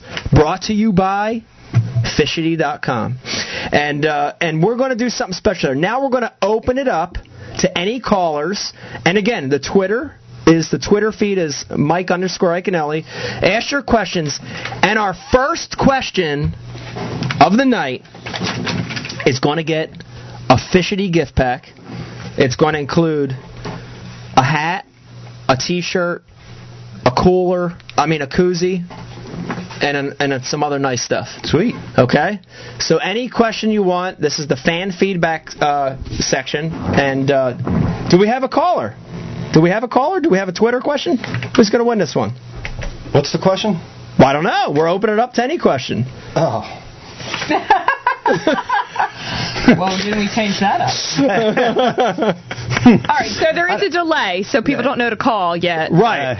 So wait a minute. How is this working? They're going to call and ask us a question? This is Fish Head segment. They can ask us anything now. We're going to open it up. And they get the prize just for asking the question? Well, we've got a prize. The first caller for this official segment gets a Fishity gift pack. Oh. And then we're going to do a trivia question at the close of the show, which is about 10 minutes. Then whoever gets the correct answer to the trivia question, right, will also get. That's the Tackle Warehouse one. But we're Fishity right now. TW. Do we have a caller? We do. Okay. Drake, shoot. Drake, how you doing, man? I'm doing good. You're not the Drake the rapper, are you? Or? No, sir. Okay. What's your question, Drake? What's the best line to use? What's the best size line for you to use on your drop shot for your leader? Great question. You want to take this one, Pete? Pete's not. Pete's not. That's the most important is the Pete's not. But no, I mean 6-pound test overall is what I use the most when I'm finesse fishing for the leader material. 6-pound is, I'm finesse fishing. I want small diameter, and that's about as low as I'll let myself go in most situations. Rarely do I go down to some of that 5-pound test stuff in extreme clear water, high pressure conditions. 6-pound is what I use most of the time, but honestly, I'll go up, depending on water clarity and the type of habitat that I'm fishing, up to 10 or maybe, and then when I'm power shotting, of course, it's unlimited. I could be even working with 20-pound leaders in some of those situations. So the answer to that question is I have a whole stack of Gamma Edge fluorocarbon of all the diameters, and I just pick one that matches the condition. Yeah, that's a good question. I got to tell you, just my two favorite for finessing, is a 10-pound braid to a 6-pound fluorocarbon leader, or a 15-pound braid to an 8-pound fluorocarbon leader. They're my favorite two combinations. And I want to mention the fluorocarbon. Fluorocarbon's kind of fluorocarbon. But braid, there's some different types of braid out there. And I want to just mention to you, Drake, the Flora Braid by Spiderwire, which is what I used last year on my Lake Erie win. And it's interesting because most braid out there floats. You've got a braid and it's a floating type of line. But Flora Braid by Spiderwire is actually a sinking braid. And on a drop shot, that's a wicked combination, man. When you marry a sinking braid to a sinking fluorocarbon, just really it enhances the action of the bait, especially in deep water on little finesse baits. So that was a great question. And Drake, before you go, Brian the Carpenter is going to get back with you. We're going to get your information, and you are the winner of the Fish-N-T gift pack. Okay. Thank you. Thank you for the question. Beck, we got any Twitter questions? Yeah, this one actually came 2 hours ago, but it's a great question. Okay. What's the one tournament you feel you should have won, but it just didn't happen? Oh. Both of you. Oh. The one tournament I should have won, it didn't happen. Man. One just jumped into my head. What is that one? I can go first. Okay. Lake Champlain, I was fishing a FLW Series tournament, and I was having a heck of a tournament. I was leading after the first day, second day, 3 days. 3 days I led this tournament. I remember that one. And we had 30-mile-an-hour winds come in. I caught a 615 largemouth on Champlain in that tournament, which is an amazing fish that far north. And on the last day, it tightened up. Fronts came through, and I really had to adjust. All the patterns that I had been working on in spots were evaporated, and I was in finding new fish mode. And at the end of the day, I rallied from about a 10-pound limit to get myself up to about 16 and a half, 17 pounds. And I felt that I had done it. I had pulled this off. I knew it had tightened up for me, tightened up for everybody. And I get to the scales, and man, it was awful for me. But Chip Harrison, he found never weighed in a largemouth on Lake Champlain in his entire career. Drop shotting on his best smallmouth hole, caught 2 5.5-pound largemouth that swam over to his, and he executed. Gosh. He caught 21 pounds, and he clipped me for the win by 13 ounces. Ooh. And I don't begrudge him. I mean, he fished wonderfully, but I really feel like in that tournament, I lost it on the third day of the tournament when we had heavy winds. We had like 10-foot waves or 12, and I allowed myself more time to get back than I needed. Right. Because as it turns out, I'm a super talented boat driver, and I made it there too fast, and I had about 45 minutes at the ramp. And if I'd have had those 45 minutes, I may have been able to call one more time and taken that win. But that one's tough to swallow for me. Yeah. I don't think I'll ever forget that one. I've had too many to name. Assunpink last year with Soli. We tanked. That's one we should have won. Probably the more recently would be the Texas Toyota Bass Classic. Just one of those tournaments where you do everything in your power. I mean, fish flawlessly, and you still come up a little short. And that happens. I've been on both sides of that coin. That's one Keith Combs one, and I don't know how I would have did anything different in that event. I can't even look back and say, you catch 25 pounds a day, and still lose, it's not meant to be. Right. You know? That's a tough one because the rules are just different. You mean you tie and then they just send you out there and whoever catches the first fish wins. Right. That's that tournament you're right. talking about, I caught about a 50-pound carp in that tournament too. Had I weighed that in, I would have blew it away. Right. I wonder if do you think that's a good way to break a tie is to do the fish off? I after listening to your comment, I don't think it is. I mean, I think that having a criteria of limits of fish, because it's too random. Like your spot might have been an hour away. His best area might have been 5 minutes away. And it was. Yeah. I like criteria or a fish off that's, the next day where you have time. Not you launch, with an hour left of daylight and the first fish wins. Yeah. I don't think that's a great scenario. But that was the rules. So I think Keith likes those rules. He does. He loves those rules. He loves those rules. All right, so we've got a caller on the line. Do you want to take this real quick? Let's take this caller, and then we're going to do a trivia question. Yep. And then we're going to end this amazing show. Yes, we have Jim from Cleveland, Ohio. Who do we have? Jim from Cleveland. Jim, how you doing tonight, man? Hey, what's going on, Ike? How you doing, man? Good to hear from you. What's your question, Jim? Actually, it's kind of two questions. One, I'm actually looking to see, are you guys putting swivels as far as attaching your braid to fluoro? And if so, why or why not are you guys doing that? And then two, I've been using those VMC spin shafts. Yes. And I was wondering if you have any tips on keeping fish hooked on those. I seem to have a little bit of trouble keeping them buttoned on, Yeah, gotcha. Okay, so two questions here, Pete, and I'm going to answer it, and then I'm going to give it to Pete. The line-to-line, I'd say most guys use some form of knot to combine the braided line to the fluorocarbon. But what you talked about, which is a swivel, is actually what I used at Lake Erie. And they make, we call them micro swivels. If you look at Tackle Warehouse, they're the 00 size black barrel swivel. And it's actually a swivel that's small enough to pass through the guides of that rod. And what makes that awesome on a technique like drop shotting is it eliminates a lot of line twist that sometimes you get. Even with braids, sometimes you get that bait that's wanting to spin as you're reeling it up. The nice thing about that micro swivel is it eliminates the line twist. So I don't think there's a right or wrong answer there. You could go either way.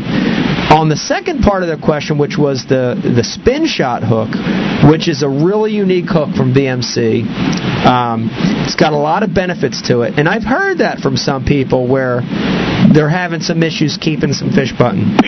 The one thing I do with that hook, in fact, in any hook I'm using drop shotting, is I really don't set the hook, and I think that's important, especially with the spin shot, is that you're really just reeling into the fish and applying leverage. And I'll let Pete pick up on that. But that's a really important thing, is I see a lot of people on a drop shot set the hook, like for jig fishing or shaky head fishing. And that's really not the deal. You really want to just reel into that fish and load up on it. Mm-hmm. What do you think, Pete? Well, I would have to. I agree, and I love the spin shot.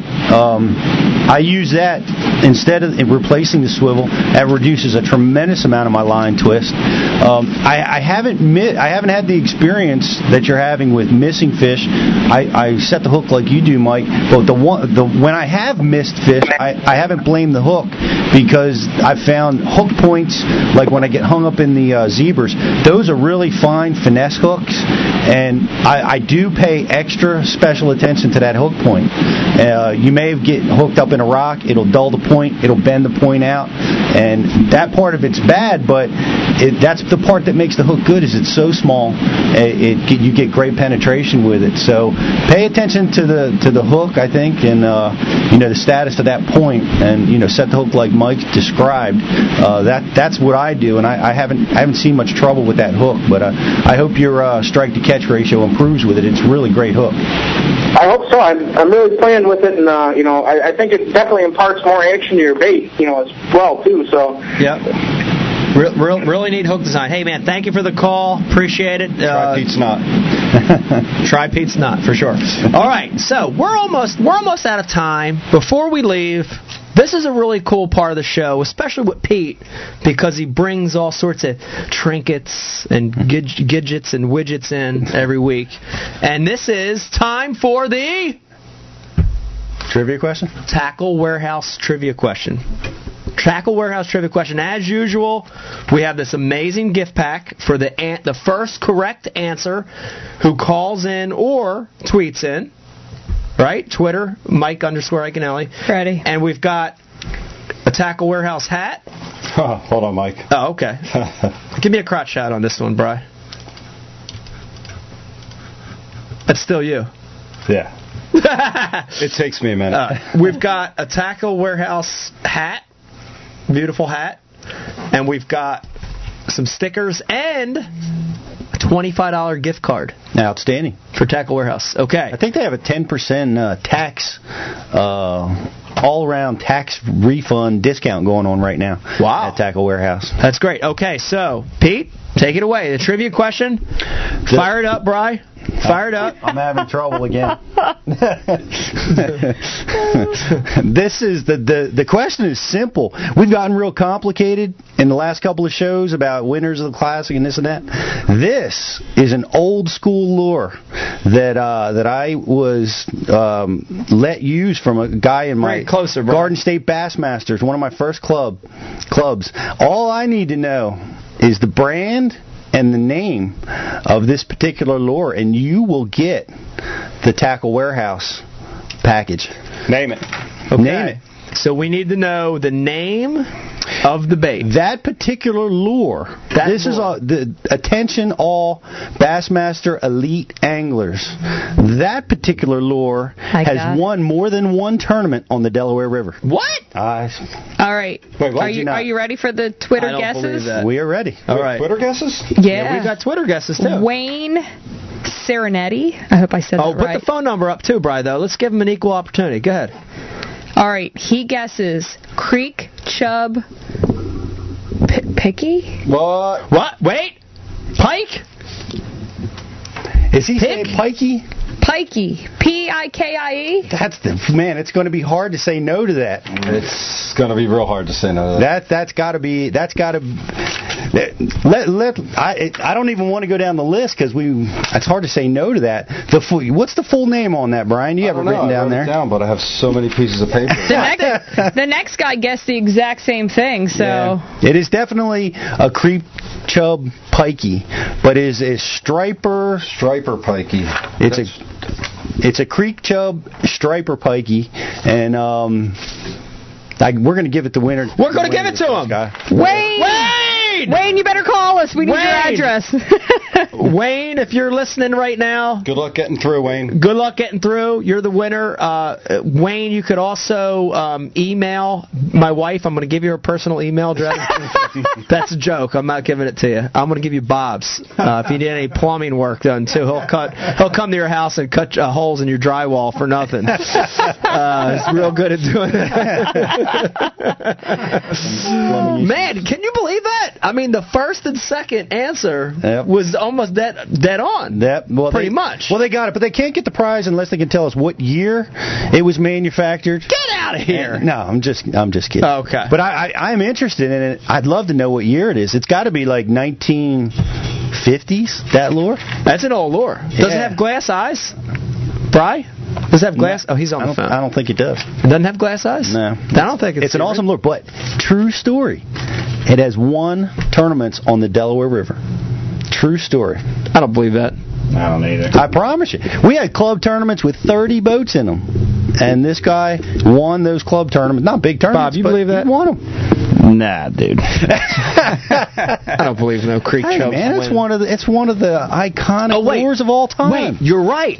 For everybody listening, I know there's a lot of pros fishing the elites trying to get some information. Fish the creek chub. Fish the creek chub pikey. Run all the way up above the Trenton Makes Bridge. Get up in them rocks, man. with that pikey. I bet you Bernie Schultz has got some of them pikeys. Bernie's listening right now. He's got some of those in mint condition. You know, he's a collector of that kind of stuff. I know. He is. I bet he's one of the biggest antique lure collectors around. Yeah. All right, we're about a couple minutes over here. We're going to end the show. Once again, just want to remind you, check out Bass University. Check out BUTV. Awesome way to learn online. Want to send a special shout out here. Bob, thank you for being on the show. Thanks for joining us. No problem, man. I had a great time. It was a lot of fun and stuff, and, hopefully I'll be back again. I'm amazed, though. I got to tell you, I'm amazed. No F-bombs. Yeah, I heard one. Wasn't me, though. And not, no F-bombs, and not even a dude. No, I said dude a couple times. Oh. Yeah. I can't even have a conversation without saying dude, man. I'm talking to my own mother, man. It's, hey, dude, you know. I think Bob's presence here is probably going to warrant some type of protest from the Federation. Yeah, it might, with both of us in the same room, for sure. Somebody just threw the keys out, I think. Somebody's going to protest something. Absolutely. Rebecca, thank you for helping us with the Twitter, as usual. And Brian the Carpenter, thank you. Pete, thanks for joining us. Thanks, buddy. Just to let you know, the next show, we have an official date for you, Monday, May 19th. Mark that down in your calendar. We're going to have some more information on it. Monday, May 19th, the next Ike Live show, Show 4. Special thanks to Mark at Bass Zone. He helps all the way out in Tulsa. He helps make this thing happen. He helps a lot. Special shout out. Special shout out to Mullix. Can we get a crotch shot on that right there? Mullix, one of the great sponsors of the show and of Bass University. That's the Lover right there. We talked about vibrating jigs all night. Try that one. That's the Mullix Lover. Special shout out to the Mullix Lover. Special shout out to Cast Crew out in Chicago. Appreciate all your support. Special shout out to Big Bass Dreams. And finally, special shout out to Joe Everett. Joe Everett. For catching those big bass out in California. Appreciate you. And the FedEx guy who dropped off this nice letter saying we're doing a great job. And the FedEx guy. I love the FedEx guy. We love the FedEx guy. Guys, take it easy. Have a good night. We're going to fill up our beers. See you next time. Bye. Good night, everybody. Good night.